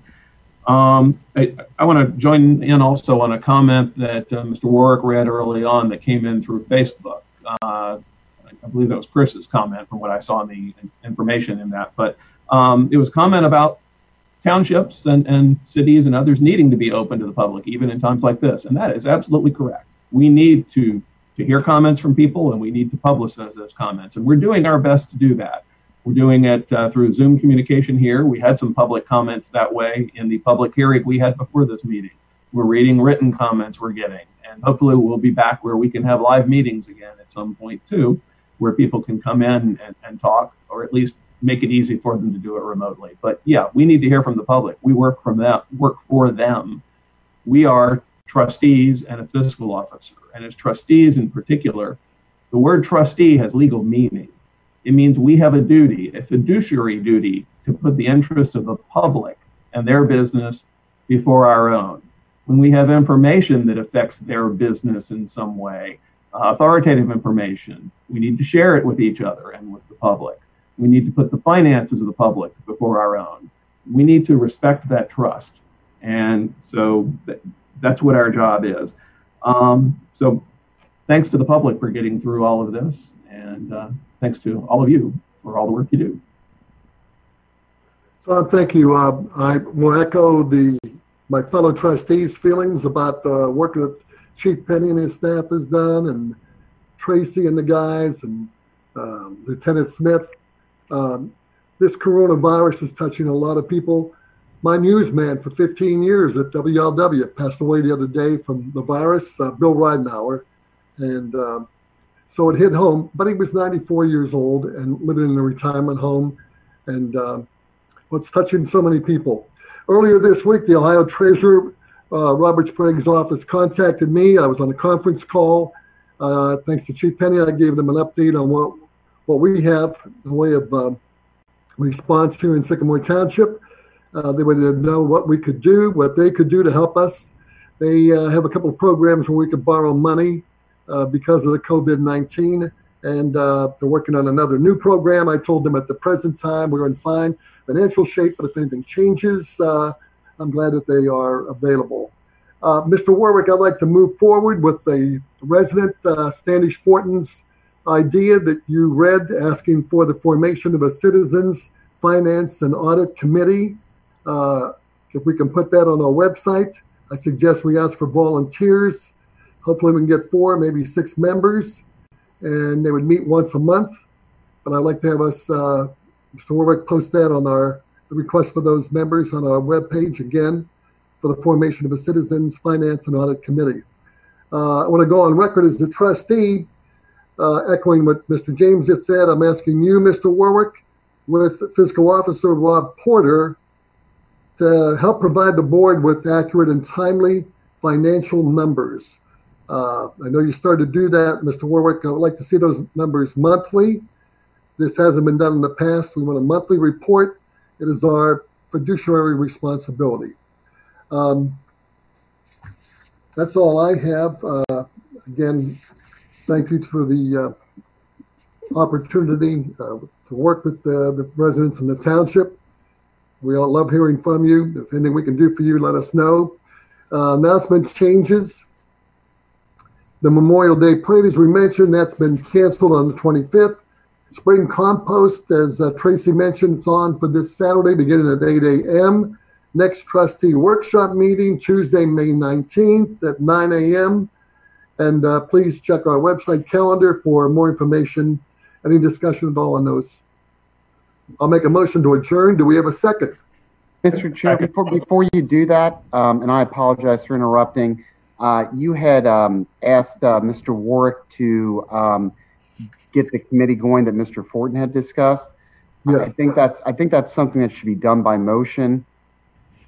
Okay, I'll make a motion that we go forward with trying to establish the formation of a Citizens Finance and Audit Committee. I'll second that. Mr. Porter? I'll add, I think this is a good idea just to have some citizen input and another set of eyes on things to help us all better understand what we're doing and what our spending priorities are. Some of our neighboring communities do this as well, Sims in particular. And I think it's a useful thing. Hopefully it'll be an aid to Mr. Porter as well in these things. Okay, Mr. Porter, roll call. Mr. LaBarbera? Aye. Mr. James? Aye. Aye. Mr. Weedman? Aye. I'll make a motion now to adjourn. Do we have a second? Second. Good night. Stay safe. Stay healthy.